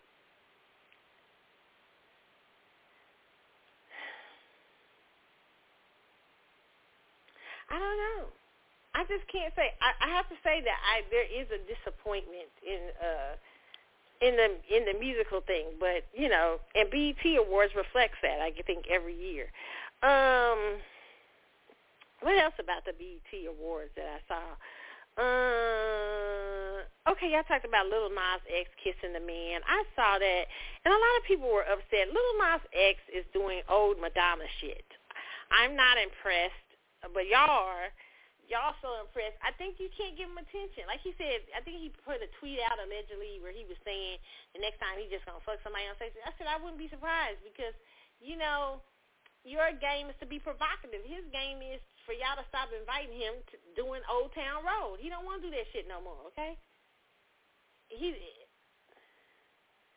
I don't know how much more he got to show y'all that he don't want to do Old Town Road no more. And he gonna keep being more and more provocative until y'all forget about that damn song.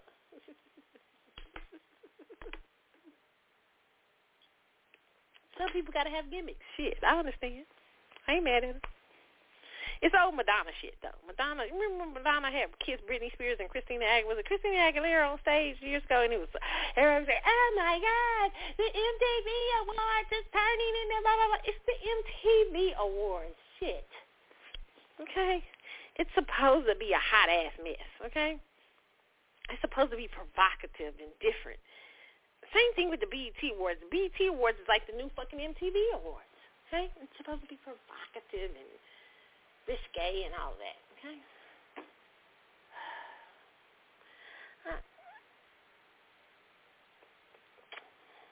I don't know what else.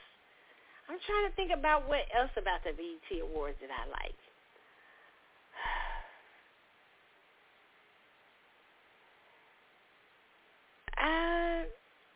I don't know. I don't have anything else.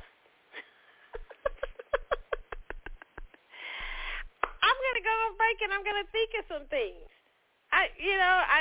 Some people won some stuff and Meg Thee Stallion was there. Cardi B showed that she's pregnant by Offset again, a second baby. I hope it all works out. He seemed like he's calmed down, on these streets, okay? Congratulations to them. What else? Yeah, we're going to go on break, and I'm going to try to figure out if there's any more things I want to say about the BET Awards. But when I come back from break, we're going to talk about Britney Spears' conservatorship. We're going to also talk about how Miss Tina tries to show y'all Beyonce can't sing. Trick Daddy hurt people's feelings last week, didn't he? A couple weeks ago. It was a couple weeks ago. Trick Daddy was hurting feelings out here in these streets, okay? And we're going to talk about Nick Cannon is coming to daytime and why I think it could be a mistake. I think they should have put Nick on at night, okay?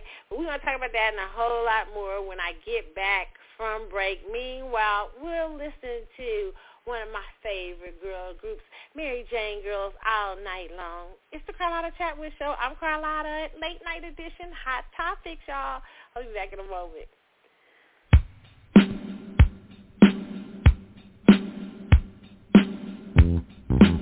Hey, boy, would you meet me on the roof tonight? I got a surprise for you.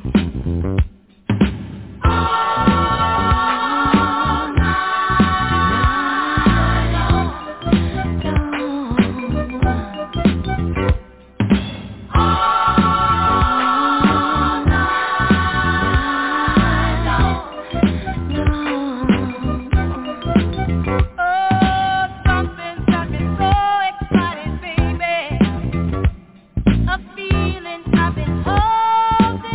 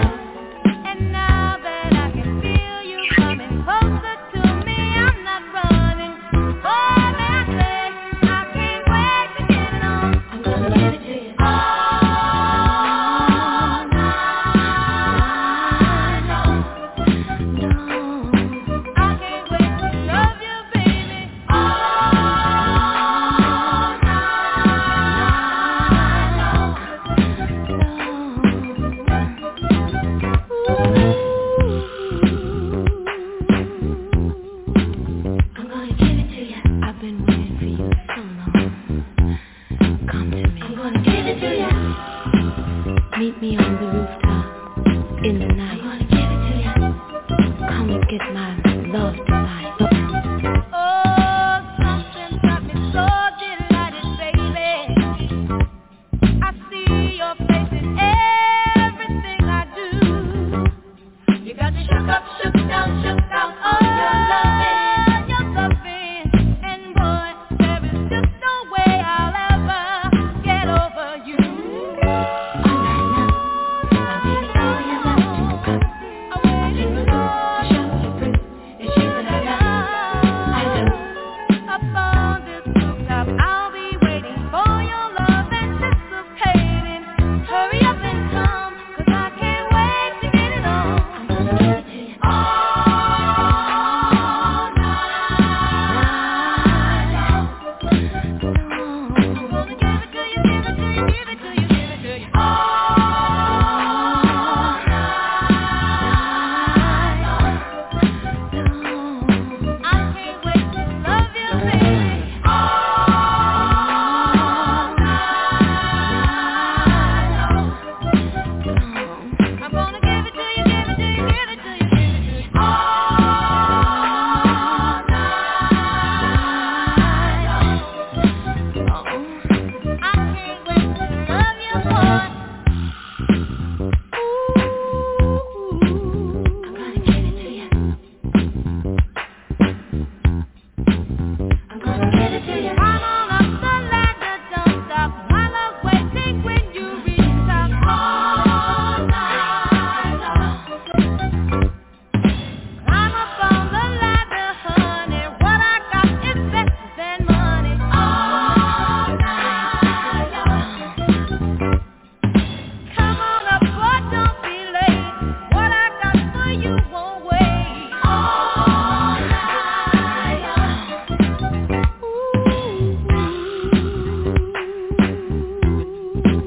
I'm gonna give it to you.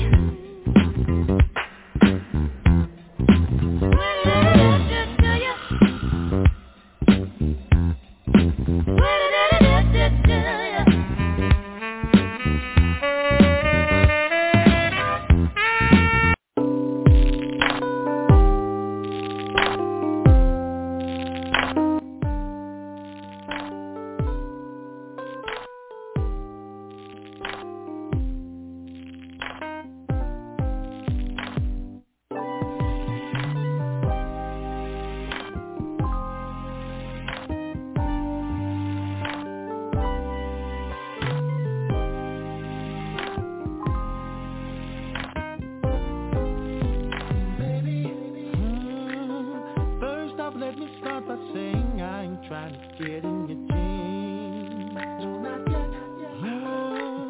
First, I'd rather learn your ups and downs and everything in between. I wanna know you, your insecurities, secrets and beliefs. I want your mental and physical too. And once I've got it, I won't stop until you know you're beautiful. I just wanna make you feel beautiful, wanna make you feel beautiful. Girl, that's all I wanna do. Girl, just let me make you feel beautiful, let me make you feel beautiful. Girl, you are beautiful. I just wanna make you feel beautiful, wanna make you feel beautiful. Girl, that's all I wanna do. Girl, just let me make you feel beautiful, let me make you feel beautiful. Girl, you are beautiful. Beautiful Sunday in the spring, Saturday in the fall. Beautiful as poetry. Oh, when you look at me, saying nothing at all. I want you to know this, girl. I want you to see that it's real. I want you to feel that you are my focus. And girl, that's what you be until I make you see that you are beautiful. I just wanna make you feel beautiful. I just wanna make you feel. Girl, that's all I wanna do. Girl, just let me make you feel beautiful. Let me make you feel beautiful. Girl, you are beautiful. Make you feel beautiful. Girl, that's all I wanna do. Girl, just let me make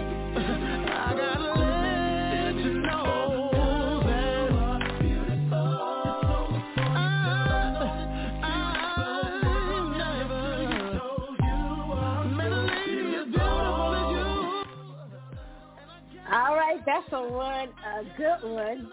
Make You Feel Beautiful. Ruben Studdard. I love that one. That's a throwback, okay? Ruben, I'm a big Ruben Studdard fan. I hate Ruben. I don't know what happened to Ruben. You know, I remember going to take my grandmother to see Ruben in concert for Mother's Day because she used to love Ruben, and because of, you know, American Idol and everything. And I remember seeing his band and realizing, like, oh my God, you know, he's got, because he had done, I think he brought his band from his childhood buddies and stuff like that. But they were good, but man, I remember seeing Kim opened up for him and Kim whooped ass, okay?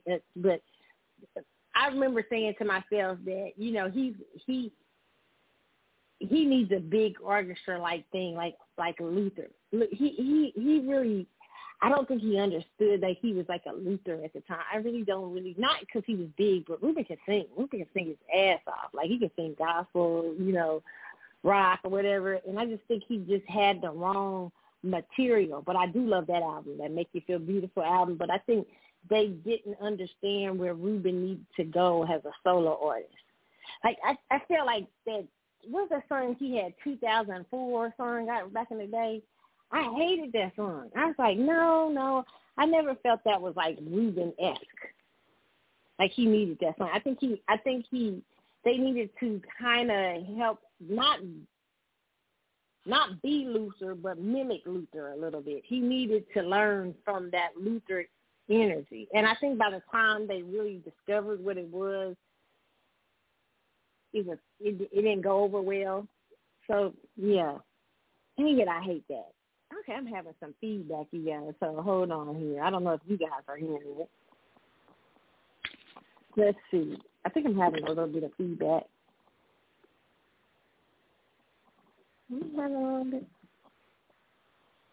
Okay, you guys, I may take another break real quick, and I'm going to try to get this feedback fixed.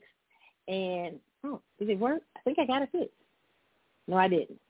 Okay, so I'm going to take a break and come back and try to have the feedback fixed on the sound that you guys are hearing. I don't know if you guys are hearing it, but I'm hearing the backtracking in my ear. So when I come back, hopefully I'll take care of it.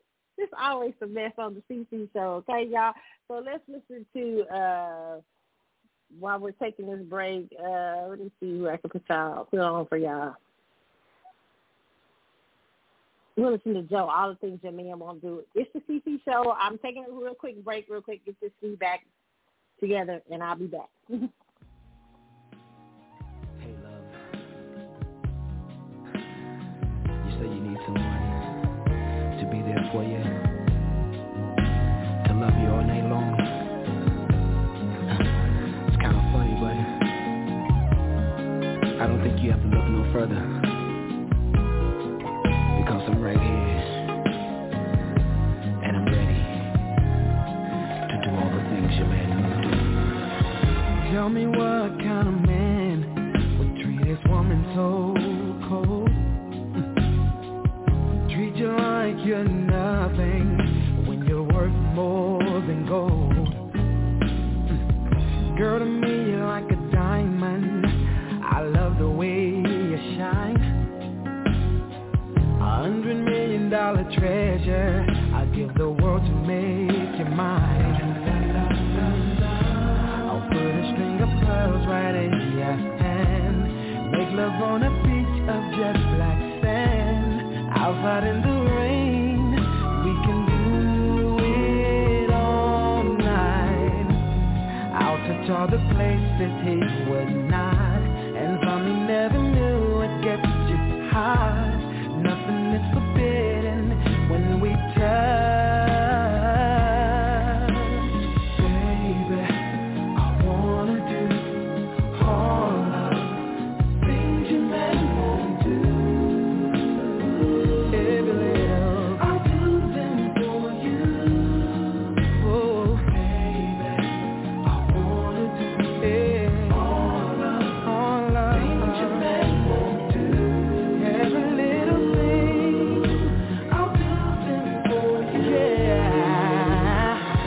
take you out on a night cruise on a yacht.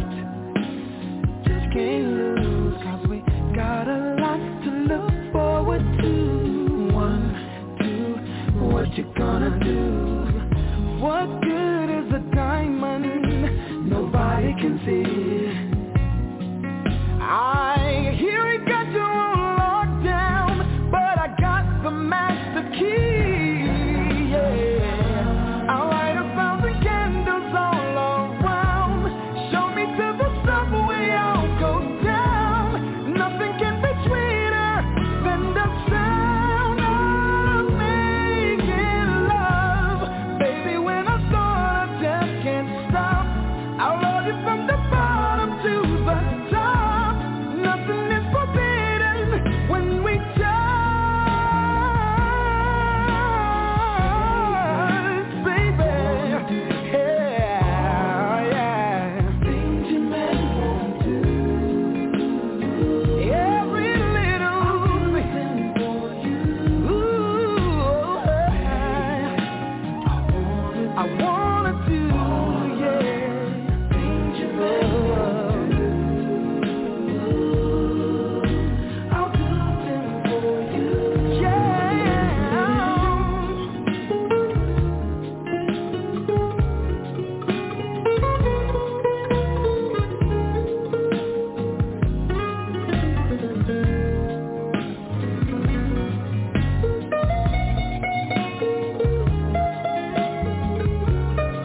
And oh, yeah, yeah. Oh.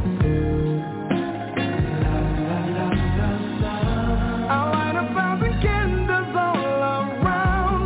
Show me to the subway, I'll go down. Nothing can be sweeter than the sound of making love. Baby, when I start, I just can't stop. I'll love you from the bottom to the top. Nothing is forbidden when we touch. All right, you guys. I love that song by Joe. Okay, I'm still hearing the feedback, but we're going to go on through with it. I don't know what's going on, but we'll work with it, okay? So, you guys, I'm top back, and we're going to talk about Britney Spears' conservatorship. Let me just start off here. It says, let me see if I'm trying to see if I'm getting my sound right. Hold on here. Hopefully y'all can hear me. Okay. It says, this is from Verity Magazine. It says, Britney Spears' blistering statement against conservatorship leads L.A. courts to end remote audio broadcast. Okay. This is according to VerityMagazine.com. It says, after recordings of the remote audio from Britney Spears' blistering 24-minute statement during her June 23rd conservatorship hearing began circulating widely over the web, Los Angeles courts have decided to end their remote audio attendance program completely, despite warnings on the web page of the audio broadcast, which was open only to involved parties in the media. And from Judge Brenda Penny, recordings were readily available just minutes after her statement was broadcast. Penny shut down the remote audio shortly after Spears had made her statement. No recordings of court hearings are allowed without written advance permission from any judge, according to the state and local policy.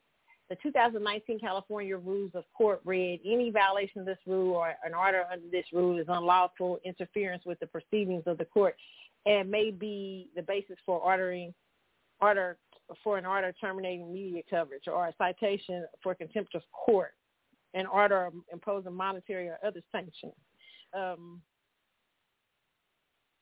It says on Thursday, I'm trying to get this.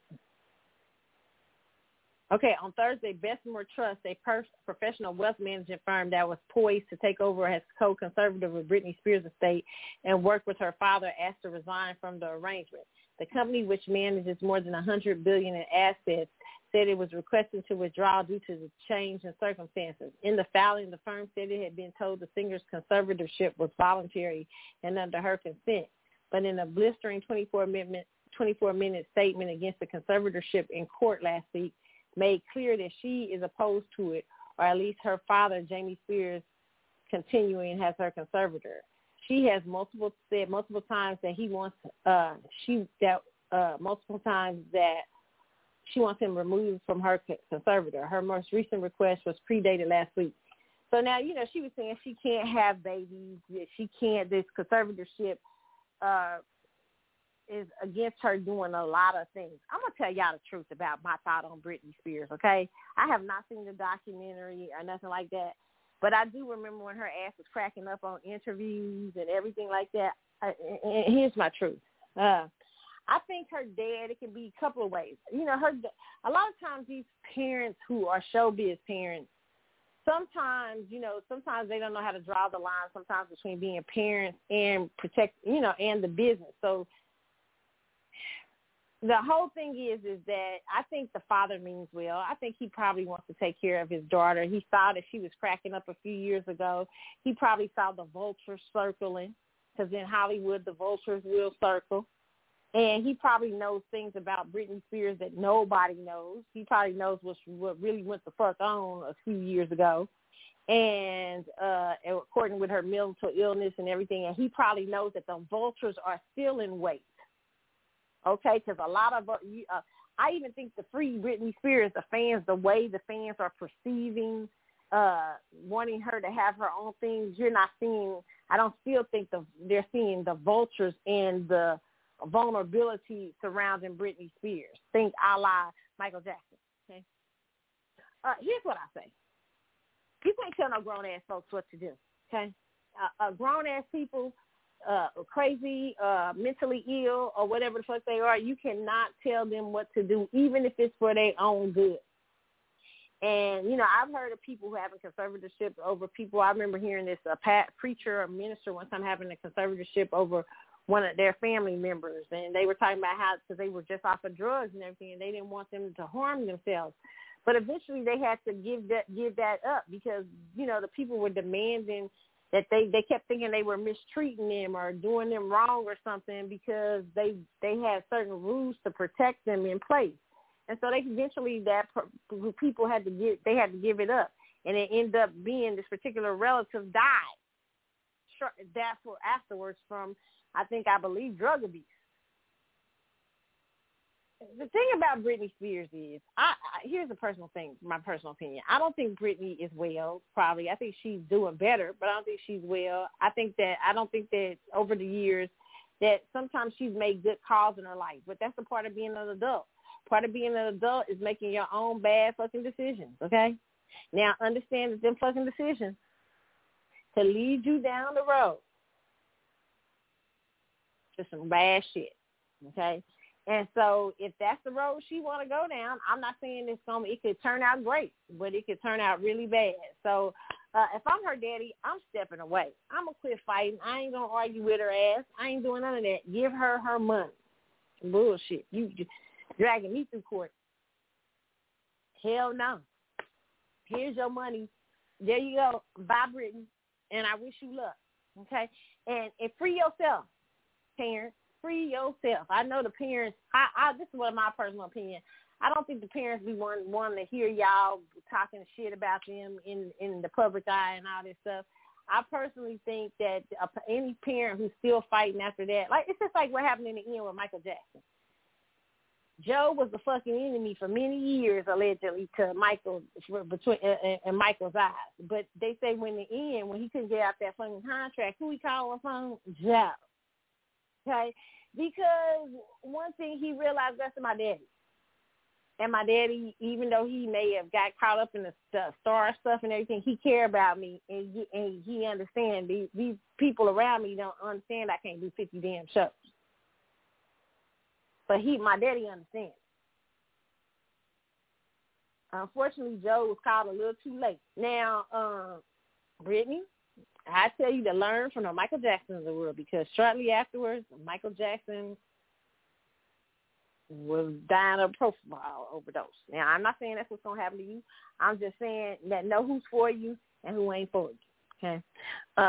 And I hope, nobody should be told when to get married, when not to get married, but maybe you should consider still working with your father and still, but maybe you guys come to some compromise of a less. But, the father might be controlling, but my personal opinion, if I'm the father, give up that. Don't be trying to boss no grown-ass person around.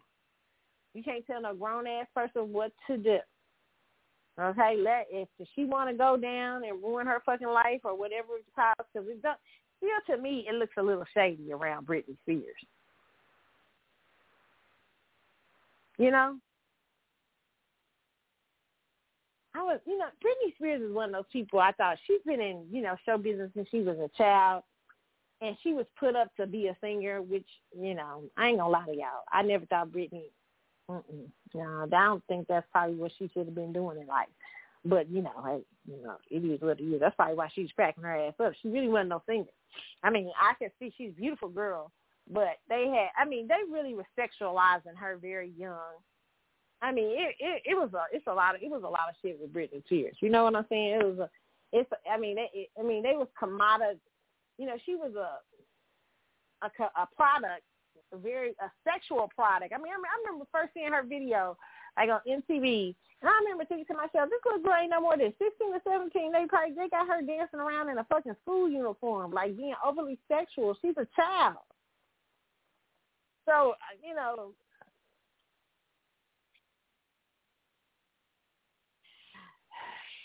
I really don't tell the truth. I know Britney fans will be mad at me. I really believe Britney is still a little,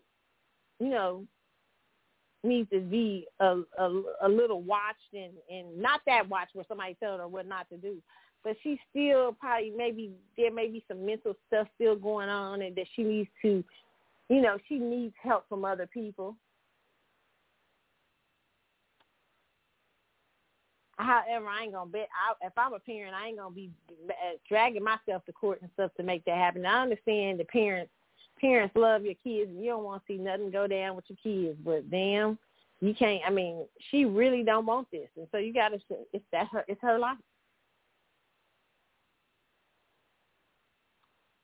If I was her daddy, I'd put on some Teddy Pendergrass TKO and call it a day and wish her the best and walk away – knowing that I did my all for my child, okay? That's all you can do in this life. That's all you can do.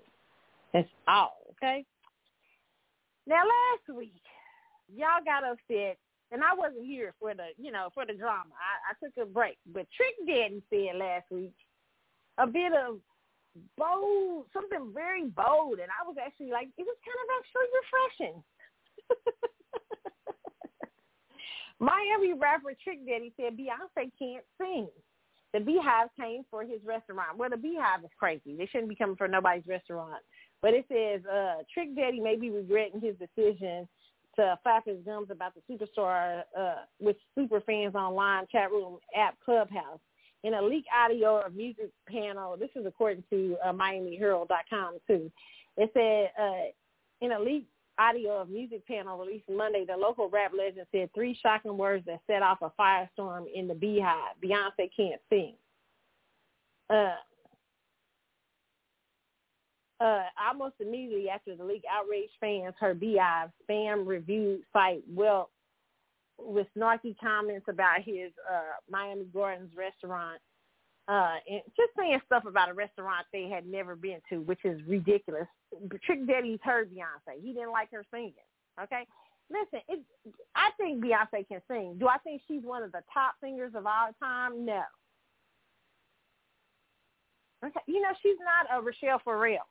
She's not a Lettucey. I know she has a hard fucking time with that. She does. She really does, because most of her time has been spent valuing the stage presence and entertainment. And Beyonce's worked real hard to get her voice a lot better over the years. She's a very good, she's worked to really train her vocals to come up. But she's just not a Whitney Houston. Listen, Whitney could stand there and emote and entertain. Her voice could just entertain, and people were mesmerized. Beyonce can't do that. Okay, Beyonce has to have bells and whistles. Beyonce has to dance around the stage. She has to have, some leotards on, and that's great. That's what makes her Beyonce. The problem with Beyonce is that she doesn't understand that's what makes her Beyonce.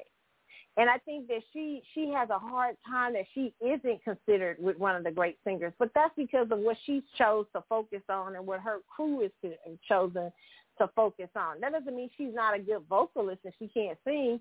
It just means that you're not a Whitney Houston, and that's okay. Whitney Houston's not a Beyonce. She don't need to be. She didn't need to be. She didn't need to be.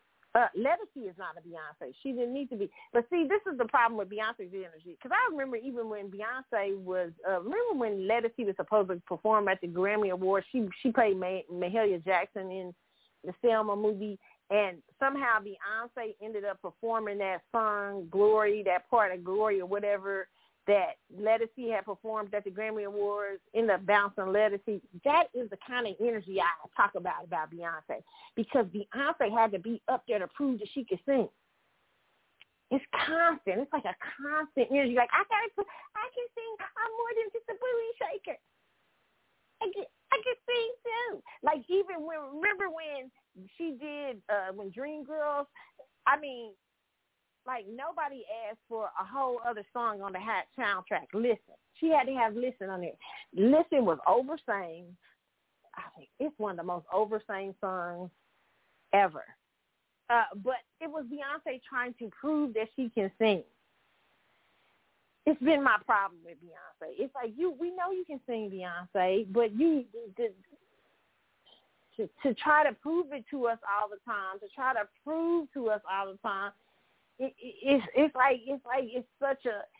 like that's what she does. And so this week, Miss Tina had came out. Tina come out because I got to talk about it. I know you Beehive is gonna be mad at me, and trust me, I already got my reservation at the Ramada Inn set up. I'm ready to go check in. Okay, don't get mad at me, Beehive. I check my own damn self into the Ramada Inn. Okay, but Miss Tina. Now Miss Tina trying to prove to us that Beyonce can sing. God, Miss Tina's ass. Miss Tina, I love Miss Tina. Miss Tina be getting on my nerves though, because there's a couple of things about Miss Tina I got beef with. I do Miss Tina be acting as what is she? I can't blame her. That's her baby though. That's her daughter. The published for Beyonce. But Miss Tina also be out here. Miss Tina, I be seeing you on my boo's site, Maxwell. Miss Tina like my boo too, okay? Richard Watcher, okay? Because, you're not having this. But listen, I got a couple of bows to pick with Miss Tina. But Miss Tina had to put up this post of Beyonce's engineer, Swivel, Shell's vocals from her I Care studio session. Another overdone song. Let me play it for y'all, okay? I ain't, I'm just going to say my piece. Play it for y'all. Hold on. Oh, Lord. I got it. I got to hear it.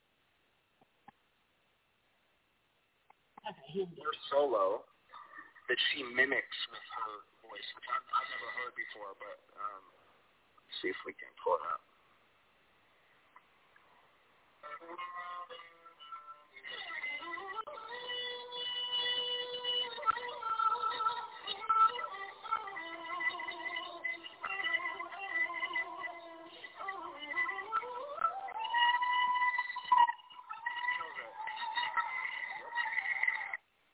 Solo. I've never heard before, but let's see if we can pull it up. See what I'm talking about.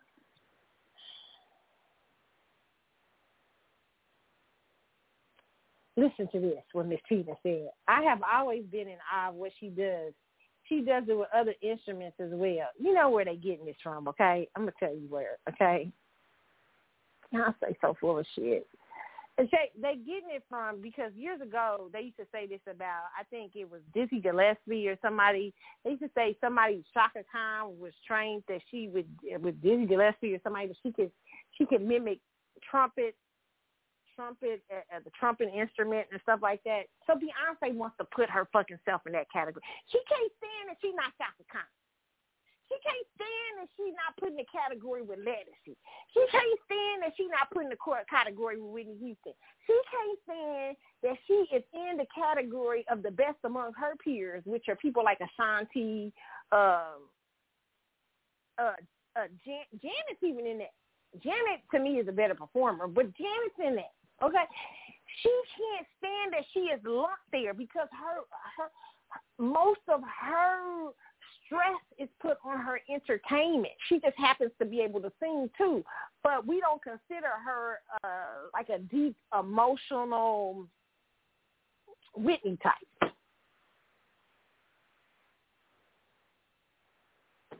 We don't consider her Aretha, and she's mad about that. She can't. This is her. She can't stay in her lane. She's so mad. I want to be in Aretha's lane.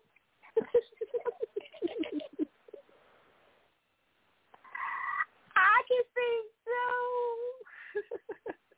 You know who else can sing? Beyonce. And people don't talk about how great of a voice that she has.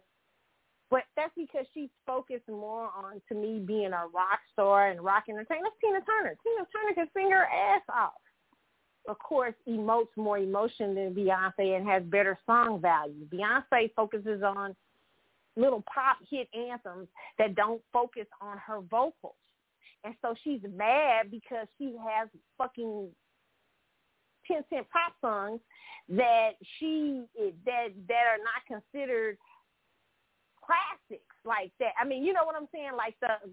So she's upset about that her song choices have not she's got a few like Love on Top where she sounds like she's really stressing to sing Love on Top.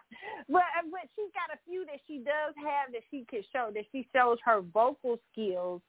But, it's not many that, most of the songs don't display her vocal skills like a Whitney Houston or a Chaka Khan or people like that, because that's not her thing. It was never meant to be your thing.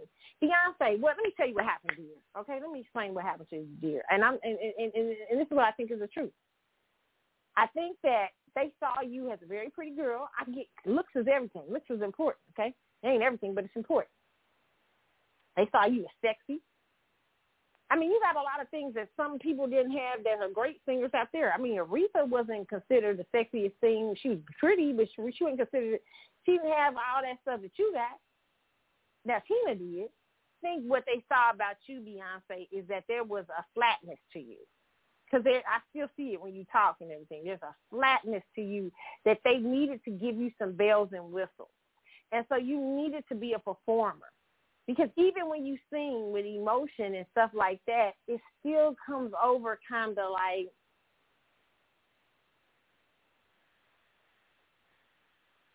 I don't want to be mean. It comes over flat. I mean, she's not a Shaka. But I love when she performed. Like when she did that Ave Maria thing, that was good. It was decent. But you don't have to be Jill Scott. You're not Jill Scott, Beyonce. Even though I like when you perform He Loves Me in concert. It was really a good tribute to Jill. But you're not Jill. And Jill's not you. Jill not trying to be you. Jill not trying to get up on stage and shaking her ass and stuff. Jill understands that that's not really what she needs. Like Fantasia, Beyonce, Fantasia can get up. Now, Fantasia can do what you do. She just does it in a different way. But Fantasia's just got a different set of skills. Like Fantasia can happen to do both. She can stand on stage and sing, and she struts around and dances and everything too. Everybody don't get the same skill set, and it's okay.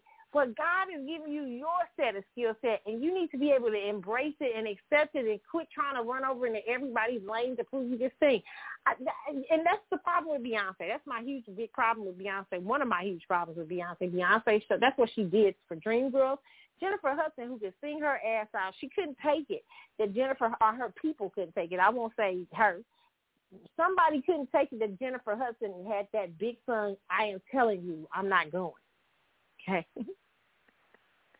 They gave her the signature song. They said, well, Beyonce, we got to give Beyonce a signature. I need to know. I can sing too. I want to show my vocals. I'm not like Diana Ross. I just have the soft voice like Diana. So I'm going to sing Listen. They gave her Listen. Just to put on it. That's the kind of irritating shit. It's like, let me go check into the Ramada Inn for the Beehive come after me again. I feel like I'm going to have to go into the little witness protection thing if I just keep checking into the reminding in every week. It's the thing I can't stand. And I can't stand that the Beehive can't accept that everybody doesn't glorify Beyonce. It's just not. It's just, we don't. Everybody doesn't. I love her performance. And you know what? Ain't nothing like Beyonce at Coachella. Fire. But was I getting excited about her vocals? Like when I go see Lettucey and I'm like, you better sing. No, I'm not doing that with Beyonce. Or am I doing that with, I'd be like, girl, you better get it there with Beyonce. Walk down there. She got that strut and walking down that. I mean, nobody can beat that. That's who she is. And that's a beautiful lane to be in, trying to prove yourself. Quit trying. It's even like with Solange. When Solange come out with her own little thing, little thing, here come Beyonce with Black is King trying to prove that I can beat these two. I'm getting ready to do Black is King. God help us. No, Beyonce, you sing Savage. All the single ladies, irreplaceable. Booty Pop, Crazy in Love. Got you listen. Dangerously in Love. Now, wait a minute. Hold up. That's a song. You know, that's one song that I feel like Beyonce emotes a lot of emotion. She must have been in love with that dude. Ugh. I feel that, Beyonce. That Dangerously in Love. That was good vocals. It was oversing, yes, but it was good vocals, so I felt her emotion, you know? And I admire that she tries so hard. Like, you know, she's a little train that could. You know what I'm saying? I can sing too. I'm going to train my vocals. I'm going to learn everything so I can be like Whitney. And it still doesn't work, but it's okay because you still got a good voice and you can dance and you can sing. You just got to quit proving yourself to everybody. Just have fun and be who you are. Just quit trying so hard.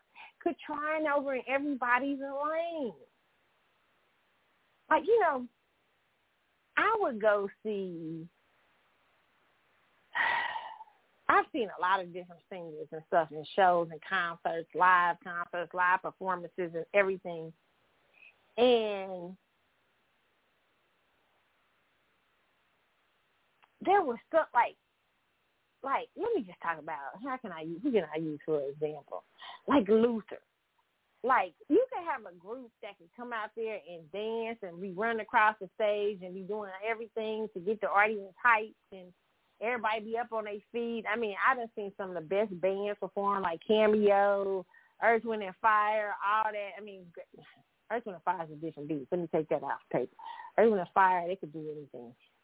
But you see so many performers that had to pull out the extras. But look, Luther had this magical thing that, and it didn't mean that Luther didn't have stage presence.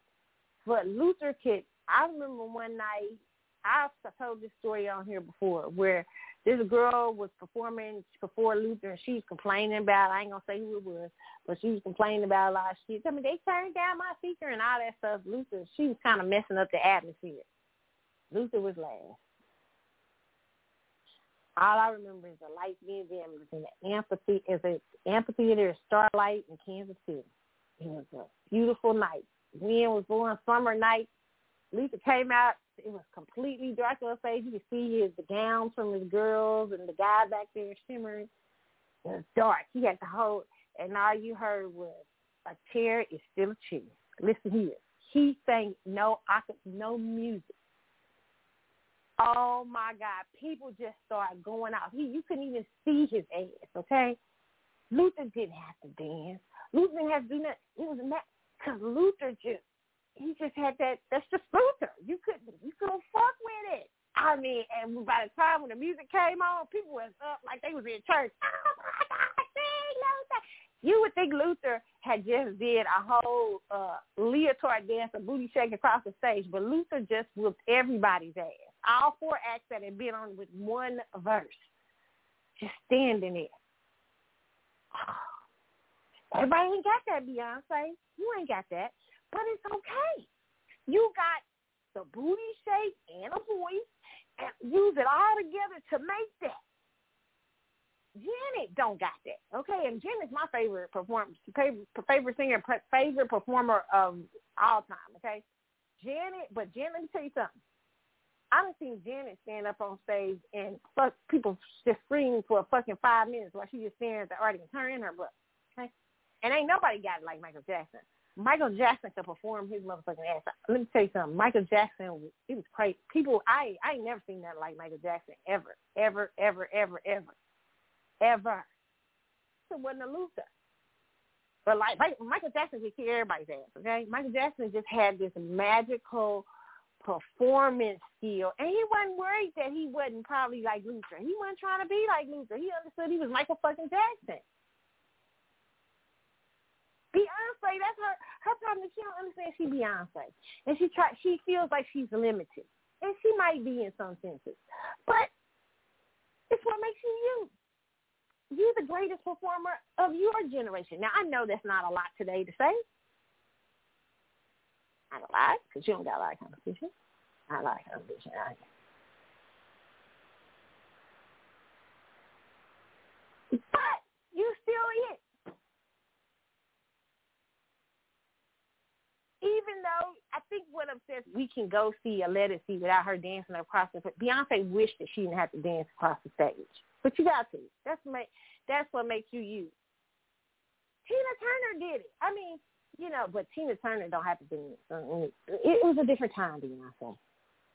A lot of them people grew up in churches, doing what they got to do. I mean, you wasn't. I mean, I don't know if you was really trained. Like, you was more trained to be a entertainer, and it's just different in those artists. Those artists they were trained in a different way, and you got to accept being Beyonce, and accept what the skill set that you've been given.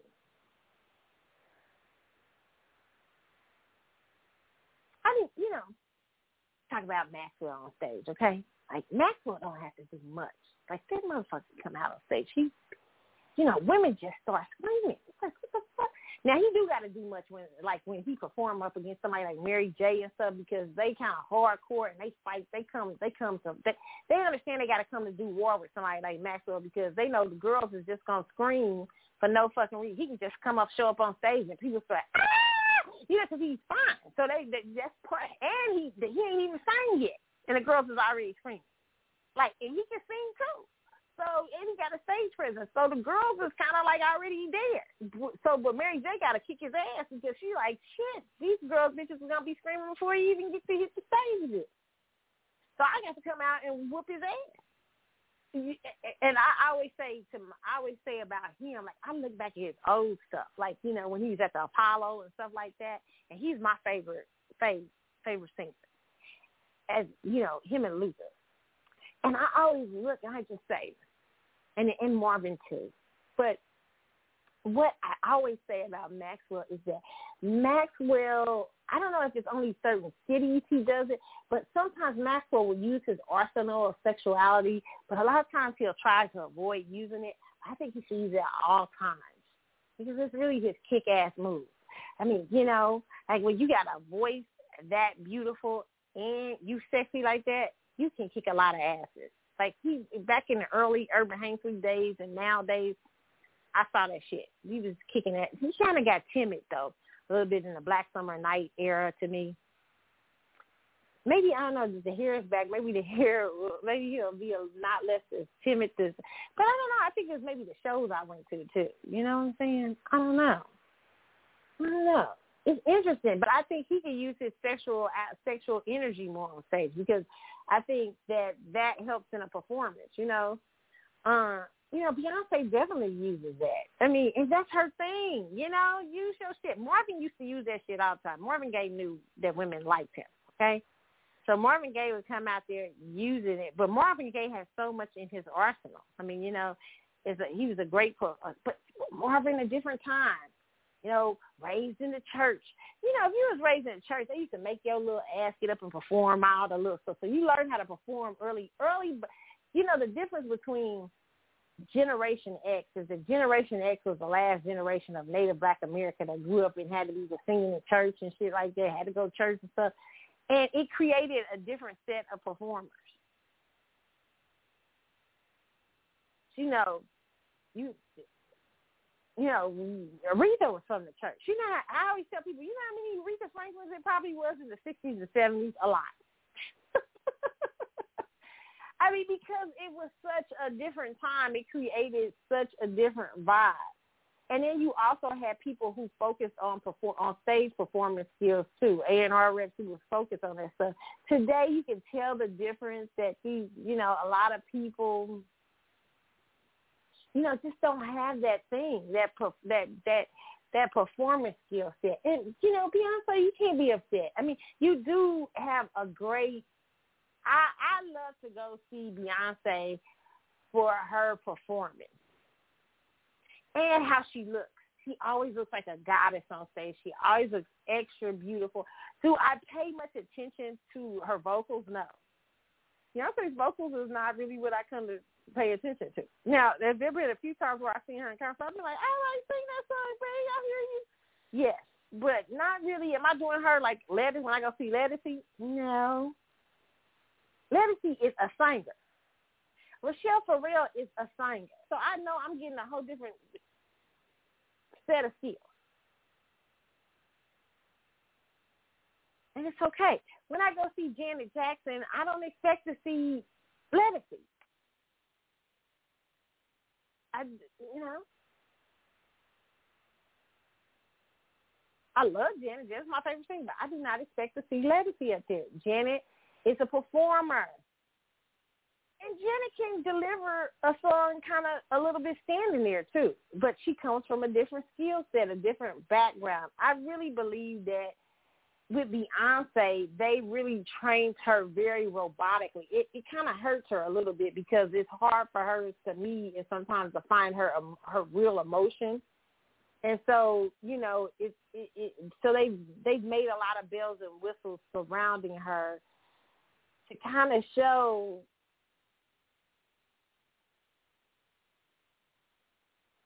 to kind of create a personality around her. You know what I'm saying? And Sasha Fierce is that personality, okay? And that's cool. Ain't nobody mad at that. I agree with Trick Daddy. She ain't the top 10, okay? It is what, but now I don't agree she can't sing. I think she can sing. I just think she's not, when somebody say, can she sing? I say, no, she can sing. I mean, I don't even say I can sing. I can sing. I can hold a note. But am I Rochelle Farrell? Hell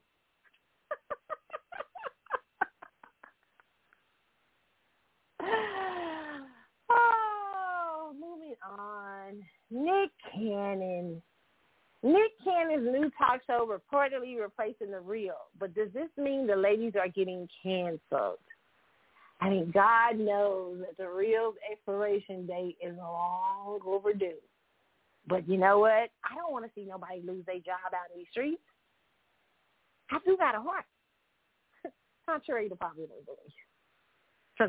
See how I do that.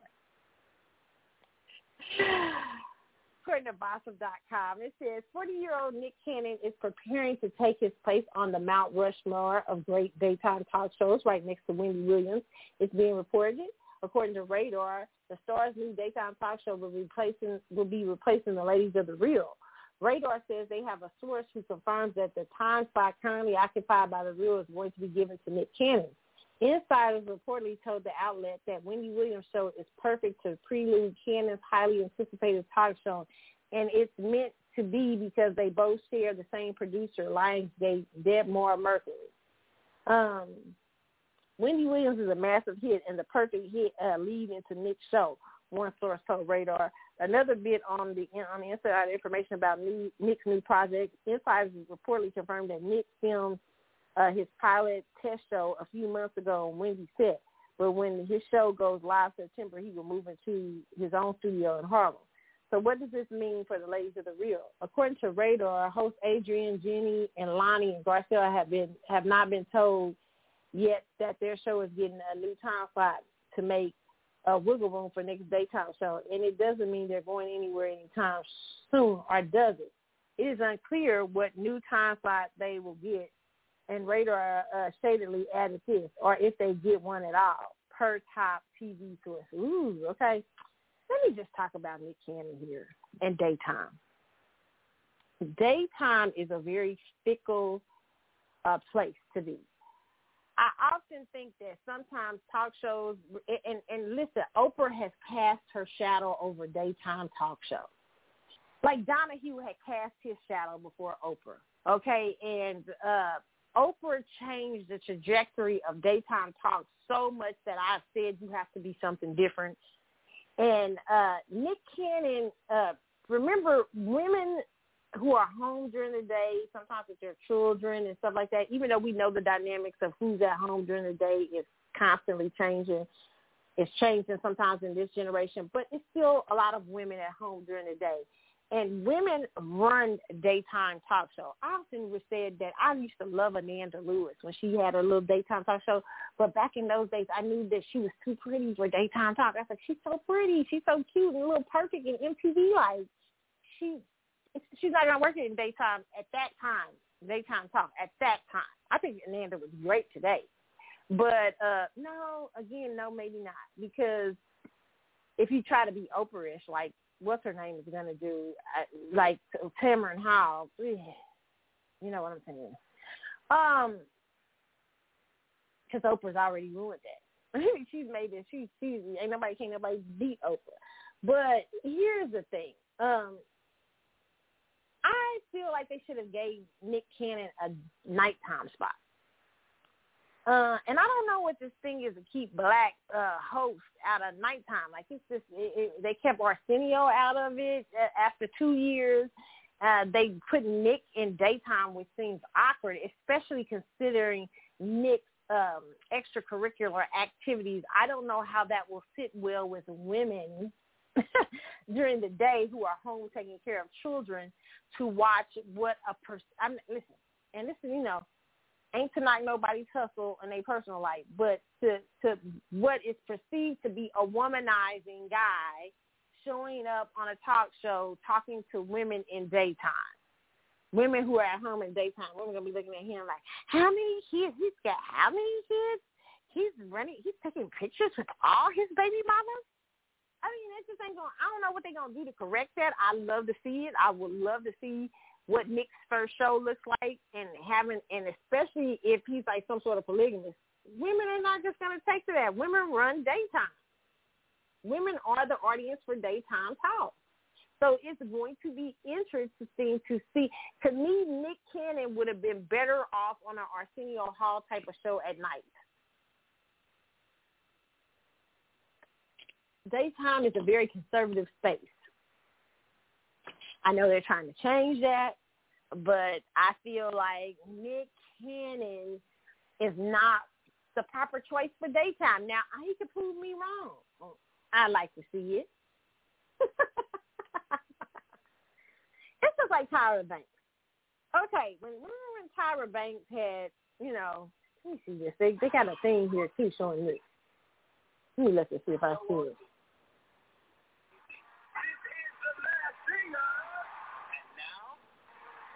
Bringing it all to daytime this fall. It's Cannon. New daytime talk show. We'll have a good time, y'all. I'm going to say, now, I'm just looking at the trailer for some of his.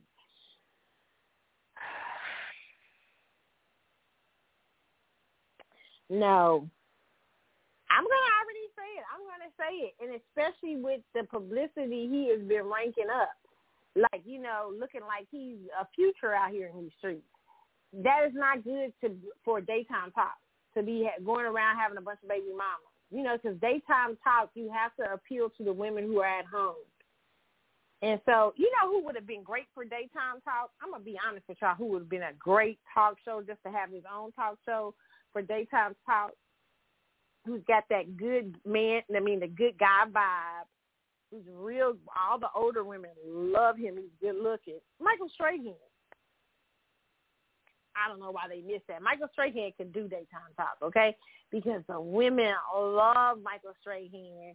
He's older. He has that daytime thing vibe. They gave him the talk show before with what's the white girl? I forget the white girl's name, and Keke Palmer. That just didn't work.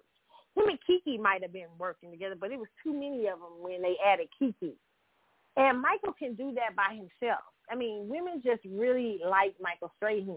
They do, and they think of him as, you know, kind of an older, sexy guy, and he comes off as a very vanilla guy, which works for daytime.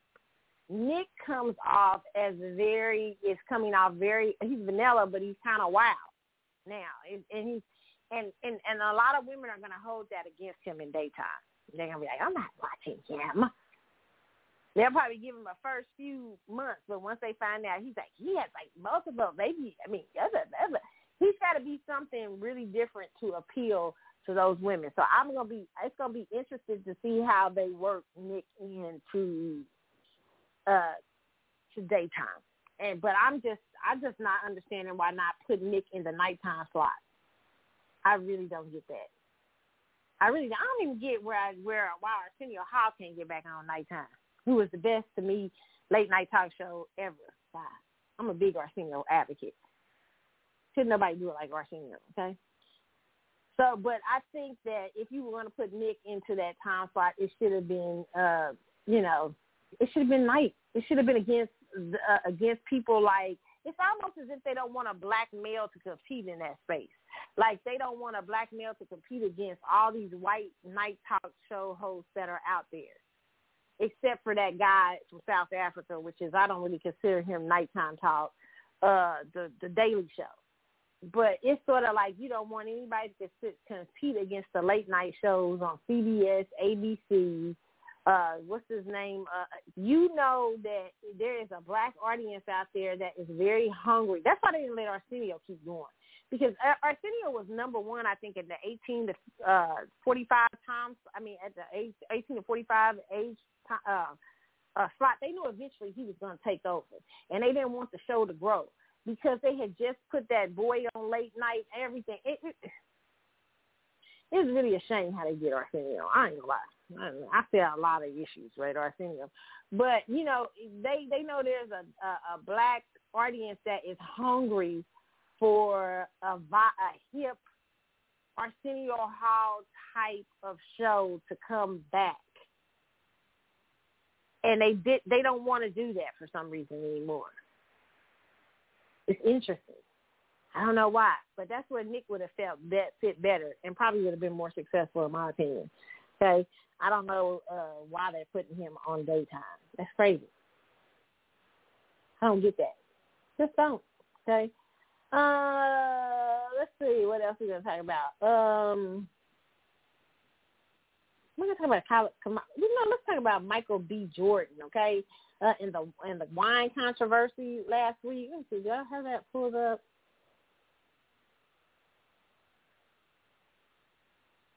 Okay, Michael B. Jordan,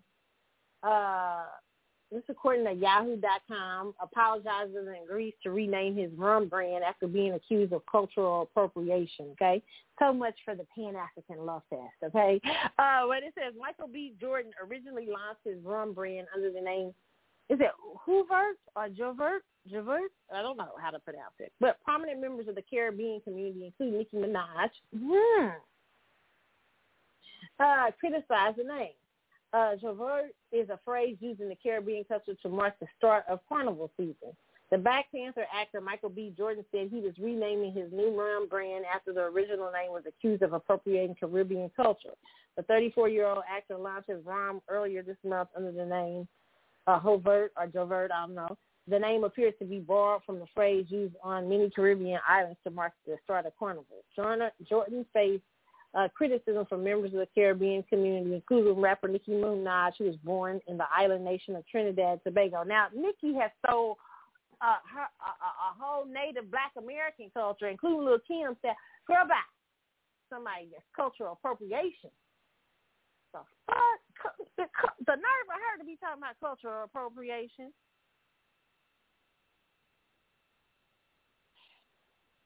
after it was uncovered that a business trademark had been filed for the name. On Tuesday, in a post to his Instagram story, Jordan said he was in the process of renaming the run.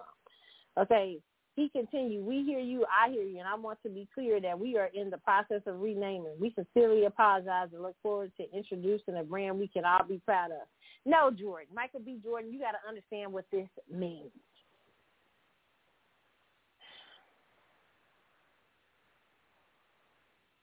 You have what everybody talking about cultural appropriation, but when we start talking about shit, when Black Americans start saying about cultural appropriation, we're trying to be divisive. No, we not. No. We got our own culture too. What the fuck do you think? What's going on here?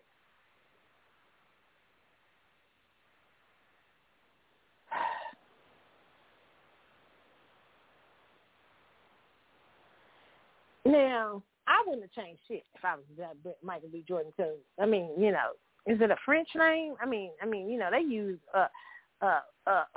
if the Caribbean people had known anything about the Louisiana Purchase in history, you know that, I mean, that people out in New Orleans use a French language, different things for different things too. Okay, but you know, I digress. Now, a funny thing happened after all of this. Okay, now after they went off on Michael B. Jordan about cultural appropriation. Okay. Let me pull it up, see if I can pull this up. We're going to talk about Bill Cosby in a minute. I know y'all like, Carlotta, you didn't get to Bill Cosby yet. I'm about to get to Bill Cosby bills in a minute, okay? Now, I think a white man ended up buying the trademark for the name. Okay, is he going to be cultural appropriating out in these streets? Oh my God! Let's see. And he sure gonna use that shit on his and probably on a wine or something. Okay, let me see. Pull up that article. Okay. It says trademark for Jouvert, rum filed by white New York resident. It says, this is from News America Now. Black Panther actor Michael B. Jordan may be taking the front end brunt of the clapback over his attempt to launch a rum brand over the backs of Caribbean culture and the name of this historic carnival event, Jouvert. But a News American investigation has found that an application to own the trademark of the name was actually filed by a white New York resident. Louis Ryan Schaefer of 78 Arthur Street, New York City, quietly filed an application to trademark the name Jouvert with his Patent and Trademark Office on September the 25th, 2020. The Trademark Office published the mark for opposition on April 6, 2021, more than 2 months ago. In the application, Schaefer started invalidly that the word Jouvert has no meaning in a foreign language. Says it actually originates from French horrevert, meaning daybreak or morning, and signals the start of Carnival.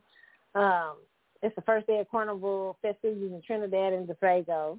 Okay, the Caribbean and its diasporas. Okay, Carnival was introduced to Trinidad by French colonizers in 1783. So actually, it belongs to the French motherfuckers. It ain't yours either. Banned from the masquerade balls, the French enslaved people who would stage their own mini carnivals in their backyards using their own rituals and folklore. Okay, listen. This is funny because this white man's probably gonna get this name trademark, and he's probably gonna use this for some shit. And we probably ain't gonna hear no shit about it. That's all I'll say on that note. Okay. Ain't gonna sell that shit. He's gonna sell it right down that corner. You know how they, you know how it goes. Okay. Bill Cosby this week got free.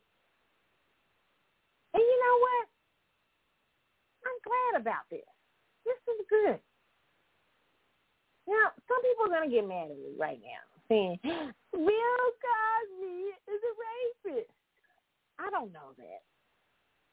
What I do know is that a bunch of women who who all have various stories, and I've read through all the women's stories. They're very interesting. But there's a reason why only one of those cases could be brought forth in trial to convict. It's hard to prove some of those cases. And back in the days, like I tell people, you can't just listen to somebody. Like if somebody tell you 20 years from now, somebody says, a girl says, I was drugged at a party because he gave me Molly. And you'd be like, if people 20 years from now be like, oh, my God, she was given drugs at a party, Molly, and it made her hot, not understanding how Molly was a party drug of this day, right? And not understanding that people use Molly and ecstasy and all that stuff for sexual prowess and sexual, even the women will take it knowingly, and so they can get high and be more, their inhibitions be more down and everything. Same thing in the 50s and the 60s and the 70s. In the 70s, the drug of choice was Quaaludes. They love that shit. They be popping that shit at the Playboy Mansion, all kind of parties to get high, to party for sex, all kind of stuff, because it was known not for putting you to sleep, but for the sexual high it gave, okay?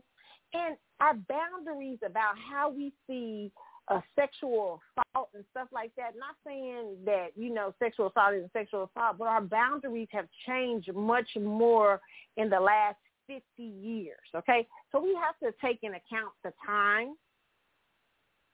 We have to take into account that were these women, is it realistic to think that maybe these women took these drugs because they wanted to party and have sex too? Yeah, in that time it was realistic because a lot of people in the 70s were using these drugs, particularly in the entertainment areas and stuff, to get high and to have a sexual adventure. That drug would, you can read up. There's plenty of articles out here the fuck on it. Okay. Even in the Wolf of Wall Street, the first thing he talks about giving Quaaludes. It was a thing. And so y'all be talking about Bill Cosby admitted to giving women drugs. Yes, but read the rest of the deposition that they overturned. He admitted to it, but he said it was all consensual. And you guys are so shocked at the idea of him giving Quaaludes because your perception is not in that time. You don't understand it. Just like think about you using a Molly today. That T.I. and Tiny are getting accused of being drugging women, but we don't know if they was using them on purpose in women or not, forth in a timely manner. But it says, according to Yahoo.com, via USA Today, it says Pennsylvania highest court overturned Bill Cosby's sex assault conviction Wednesday, and Cosby was released from a state prison hours later wearing a white T-shirt from his alma mater, Philadelphia Central High School. Cosby appeared outside his Cheltenham Township home, escorted by his spokesperson, Andrew Wyatt, and his appellate attorney, Jennifer Bonjean. He smiled and nodded at his supporters but said nothing. Today, on this hot day, this is a hot verdict for us that we will forever cherish, Wyatt told reporters. He's extremely happy to be home, Bonjean said. He looks forward to reuniting with his wife and his children. On Thursday, his first full day of freedom, Cosby left early for an undisclosed location. He has another home in Springfield, Massachusetts, to reunite with his wife for 67 years, Camille and his children, Wyatt told USA Today. Cosby has not seen his wife in nearly 3 years because he did not want her to visit him in prison, Wyatt said. Wyatt said he and Cosby stayed up until 2 a.m. at the Pennsylvania home because Cosby was afraid of going to sleep and waking up to find his release was just a dream. Wow. The stunning reversal of fortune for the 83-year-old Cosby, once beloved as America's dad, happened after the court found an agreement with the previous prosecutor preventing him from being charged in the case, which I've always said. They made a deal that they wasn't going to hold anything against him. So how the fuck you going to come back out and unseal the document and then make it a thing? And not only that, they used Constantine's testimony. They let her testimony, but she got paid. She allegedly, I don't know if it's really allegedly anymore, but we're going to say that, allegedly took $3.4 million from Cosby in a settlement, which I call, what I call settlements here when you don't take it to criminal court? I call settlements co-transactions. Okay, so there was no reason that, but she was the only case that they had in those sealed documents to get Cosby on, because Cosby had a thing. Just because Cosby had a thing with giving women popping drugs before sex, a lot of men do that. A lot of people get high. A lot of women do that too. Love to get high before sex. Some people say it's a better high. Now the question becomes, was it consensual or not? And you have to be able to prove that in court. And unfortunately, they didn't have the proof because they never had a case. He was in jail. He shouldn't have even been in jail. They shouldn't have even used that deposition. Sorry for the women who think that they had any kind of wrongs done to them. There's no proof that. I can't go back to the Playboy Mansion in 1942. Can't nobody go back and see what happened. No, that doesn't mean, I'm not trying to be mean, but can't nobody figure it out. We can't believe you. You can't just come back, show up 20 years later. In 1945, Bill Cosby gave me some Quaaludes at the Playboy Mansion. I'd like to help you, but your case is almost 40, 50, 60 years too late. 70, 80 years. Ain't nothing I can do about 1945. In 1979, in 1985, Cosby gave me some Benadryl, and I told him, okay, I'll take it. All I'm going to say to these people out here right now, though, we'll say this. Bill Cosby's ass is, sealed. Don't take no drinks, man, from Bill. But I will say this, it isn't that the women may not be telling the truth. I personally think that, a lot of the stories were questionable. I read through them. However, it doesn't mean things didn't happen, but it doesn't mean things happened either. You could be pissed off at Cosby because Cosby maybe didn't put you on. I don't know. So, it's hard to say in these things.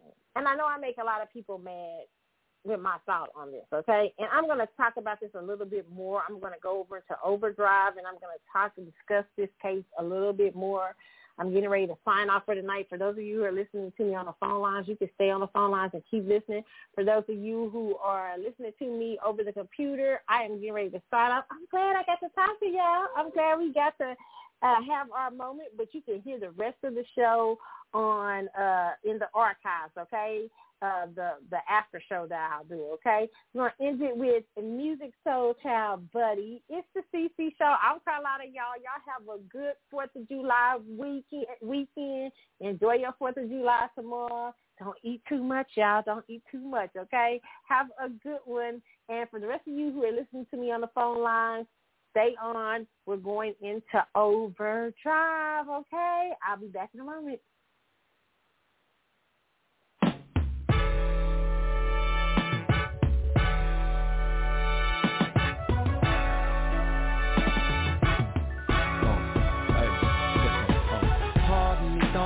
If I alarmed you, I don't mean to bother you. I just wanna get you to pause and slow your walks on. Maybe we can talk and I can try to charm you. I'm just trying to find out who you are. I don't mean to come off like a telemarketer. I ain't no hood, no crook, no robber. I just want a part of your heart I could borrow sometime. And maybe I can call you up. And maybe I can take you out. So let's exchange digits and later arrange digits. Either your fake or mine, yeah. This a different type of commitment. I'm talking about a true friendship. Someone I can depend on and be down no matter what. Let me know if you're with it, cause girl, it'll be fly. If you want my be you, BDY. Don't be shy, give it a try. I could be yours and you can be mine, girl. I can't lie, it'll be fly. If you want my be you, BDY. Don't be shy, give it a try. I could be yours and you can be mine. Sorry if I come off disrespectful, or my convo is a little bit too sexual, but damn, it's incredible. Be more flexible, cause the context of this text is sexual. But Wait, let me explain it. A buddy is an equal beneficial arrangement. A buddy is a buddy that don't be complaining when his or her buddy ain't the buddy that came with sometime. Yo. And maybe I can call you up, and maybe I can take you out. So let's exchange digits and later arrange visits, either your place or mine, yeah. It's a different type of commitment. I'm talking about a true friendship. Someone I can depend on to be down no matter what. Let me know if you're with it, 'cause girl, it'll be fly if you were my D-U-D-D-Y. Don't be shy, no, give it a try. Yeah, I could be yours if you can be mine, girl, I can't lie. Yeah, you were my D-U-D-D-Y. If you were my D-U-D-D-Y, give it a try. I could be yours, yeah, you can be mine. Oh, baby, what I'm really trying to say is the definition of a real buddy is. All right, if you're listening to the sound of my voice, you are listening to the Archive Show. Remember, you can hit me up on Carly's_Galaxy on Instagram. You can also hit me up at Carlotta72 and C Chatwood Show on Twitter. That's two different accounts. C Chatwood Show is more active than Carlotta72 on Twitter, okay? And then also on Facebook, my Facebook page, or Carlotta Chatwood Facebook page, okay? You can send messages to Instagram and to Carlotta Chatwood Facebook page if you want to get in touch with me about a show or something like that, okay? A lot of y'all write me on there when y'all got something to say, okay? We were talking about Bill Cosby. Felicia Rashad got a lot of heavy criticism. I remember when I saw the statement this week, because she came out in support saying that, it was a terrible, injustice done to Bill Cosby or whatever, and people got really upset with her. Certain people did. Listen, and now she's apologizing and everything. This is a disservice that black people have done to themselves. We've done to ourselves, just in my personal opinion. White liberals love to control black America thought. I mean, Malcolm X talked about this 100 years ago. Several years ago, 50 years ago, through donations, jobs, corporate sponsorships. They're another form of white supremacy, okay? And a lot of these white liberals control our black HBCUs and things like that. And, it's not all white liberals, like it's not all white conservatives that are bad, but there are a lot that will practice trying to teach black people what to feel. Oh, you're not supposed to feel that way about Bill Cosby. Well, we don't think there was enough proof to convict Bill Cosby and make Bill Cosby out to be a rapist. To me, there's just not enough proof. Well, over 50 women said he was a rapist. It's different if over, and let me explain to you, I always say the burden of proof is heavier for a celebrity, and not because they're a celebrity, like in terms of, we so beloved, we so in love with celebrities. No, meaning that celebrities, there is so much that comes with celebrities. Like with celebrities, those women, when they accuse Bill Cosby of rape, a lot of women got interviews. They got 15 seconds of fame. I'm not saying they were doing that for that. But with celebrityism, when you start to blame a celebrity for something, there's a lot of benefits that come from blaming celebrities versus Joe Blow down the street. So to me, women have to be vetted even harder when you say a celebrity did something to you, okay? Because there are a lot of times these celebrities have relationships with a bunch of women. Like I heard, and I meant to play that this week. I didn't get to play. I didn't put up a lot of stuff I wanted to play, but I heard Sean Kingston, I think, on Angela Yee's show, and he was talking about how he's so careful. He got 10 women in rotation. Like he said he didn't even use condoms with nasty shit, okay? But anyway, you 10 women, go get yourself checked. And there's a lot of celebrity males out there like that, okay? That may have 5 or 10 women in rotation, not using condoms.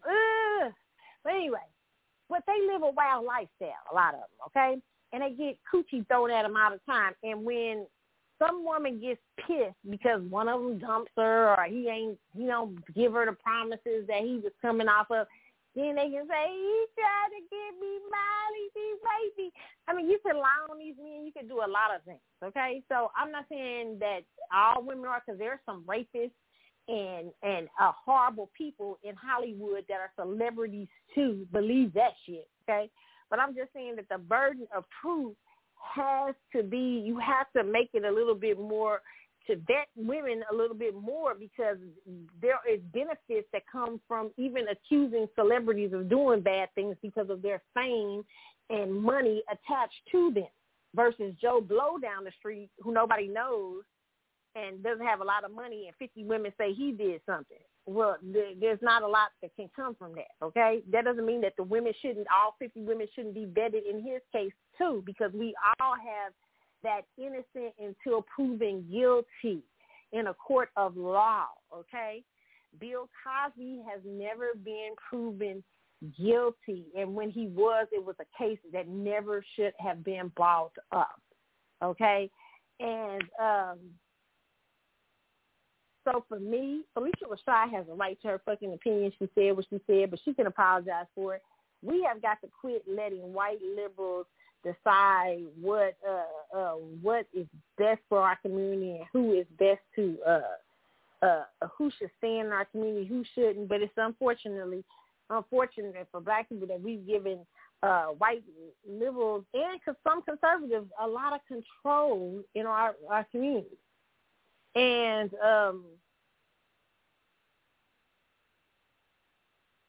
all women should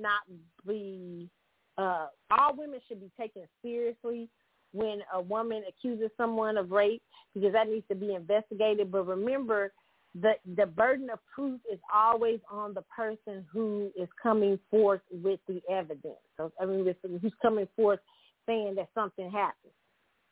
And we have to take that into consideration. You can't just come out. I always tell women, consider your own son, or consider your own father, or consider your own brother or your uncle or anybody you have in your family. What if some woman showed up for 50 years later saying, and he back in 1922, he raped me with no proof and everything, ruined your father's name, all kind of stuff, and you have no repercussions. And the Me Too movement is saying women deserve to be believed. No, it doesn't mean that women deserve to be believed. Women deserve to be heard, and women deserve to be, it should be taken seriously so it can be properly investigated, because there are plenty of women who have lied, and men who have went to jail for women who have lied about accusations of sexual assault. That's facts. So, yes, every woman should be taken seriously when she accuses somebody of rape, but the proper investigation has to be done. And women, if you show up 30 years later, it's hard to prove that shit, okay? Ain't that you might not be telling the truth. It's just that 30 fucking years later, it's just, we had a climate here a couple of years ago where judges were making decisions, very toxic decisions by convicting people from cases for 25 and 30 years ago with no proof and just a lot of hearsay, ruining people's lives.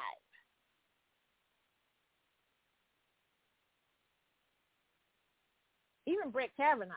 That somebody was talking about him in high school. She was saying she got groped by him in high school. He almost lost a Supreme Court case because of something that happened, allegedly had happened.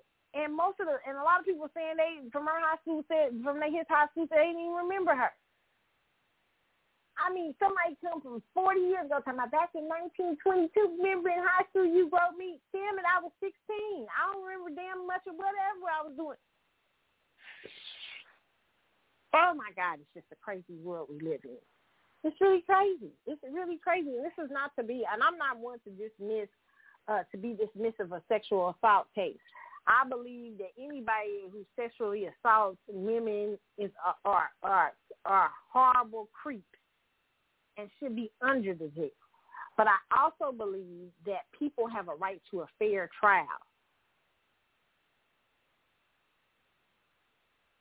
And just because somebody, you can, I remember Malcolm X said that the press, the media can make someone that's innocent look guilty and someone who's guilty look innocent. That's how the power of the press.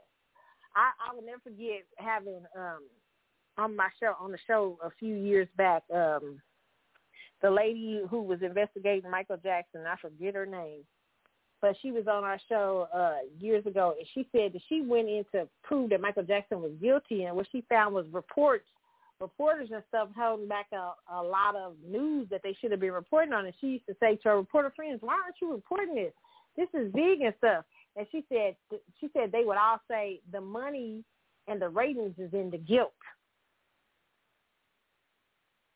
So you had a lot of people failing to report things that were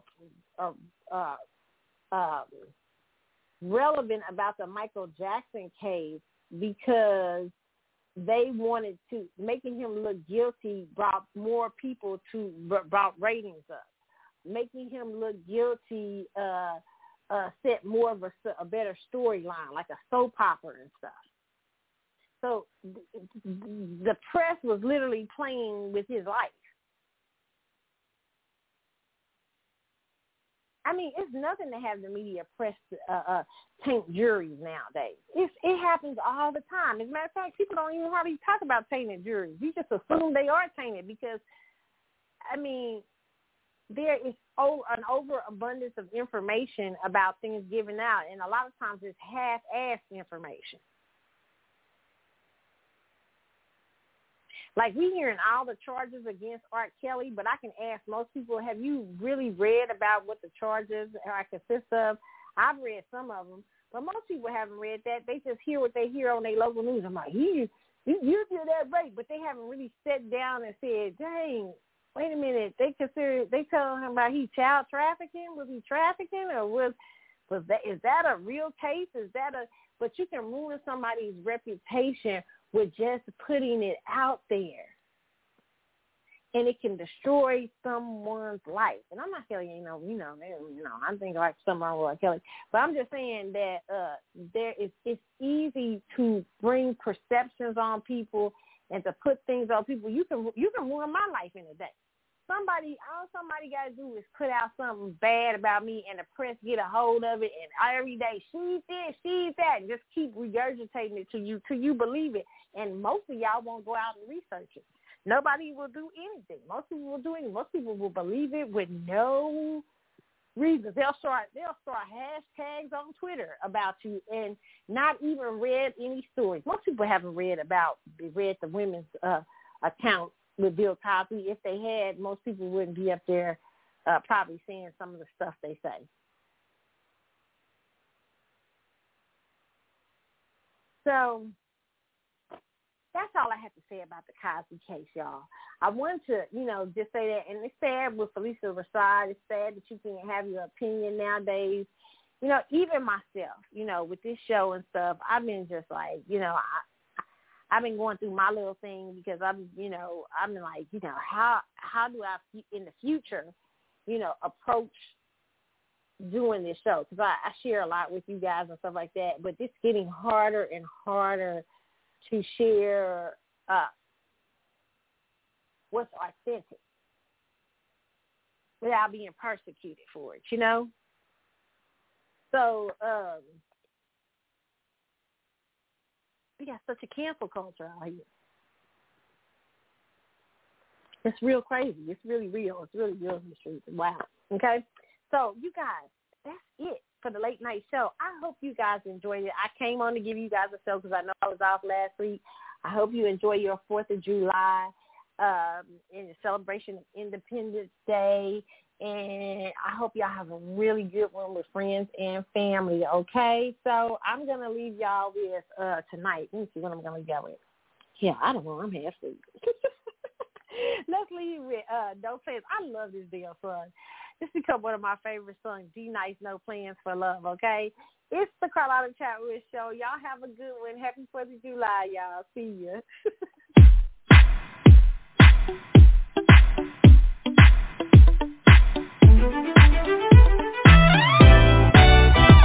Welcome to CQ. D-Nice, Neo, Kid Jones. Here we go. High vibrations, celebrating love and life. Come on. Pure seduction in her eyes,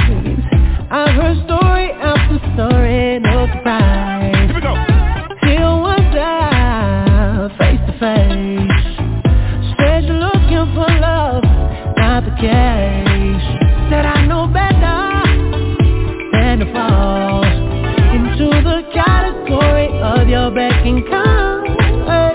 Try to want me that first night.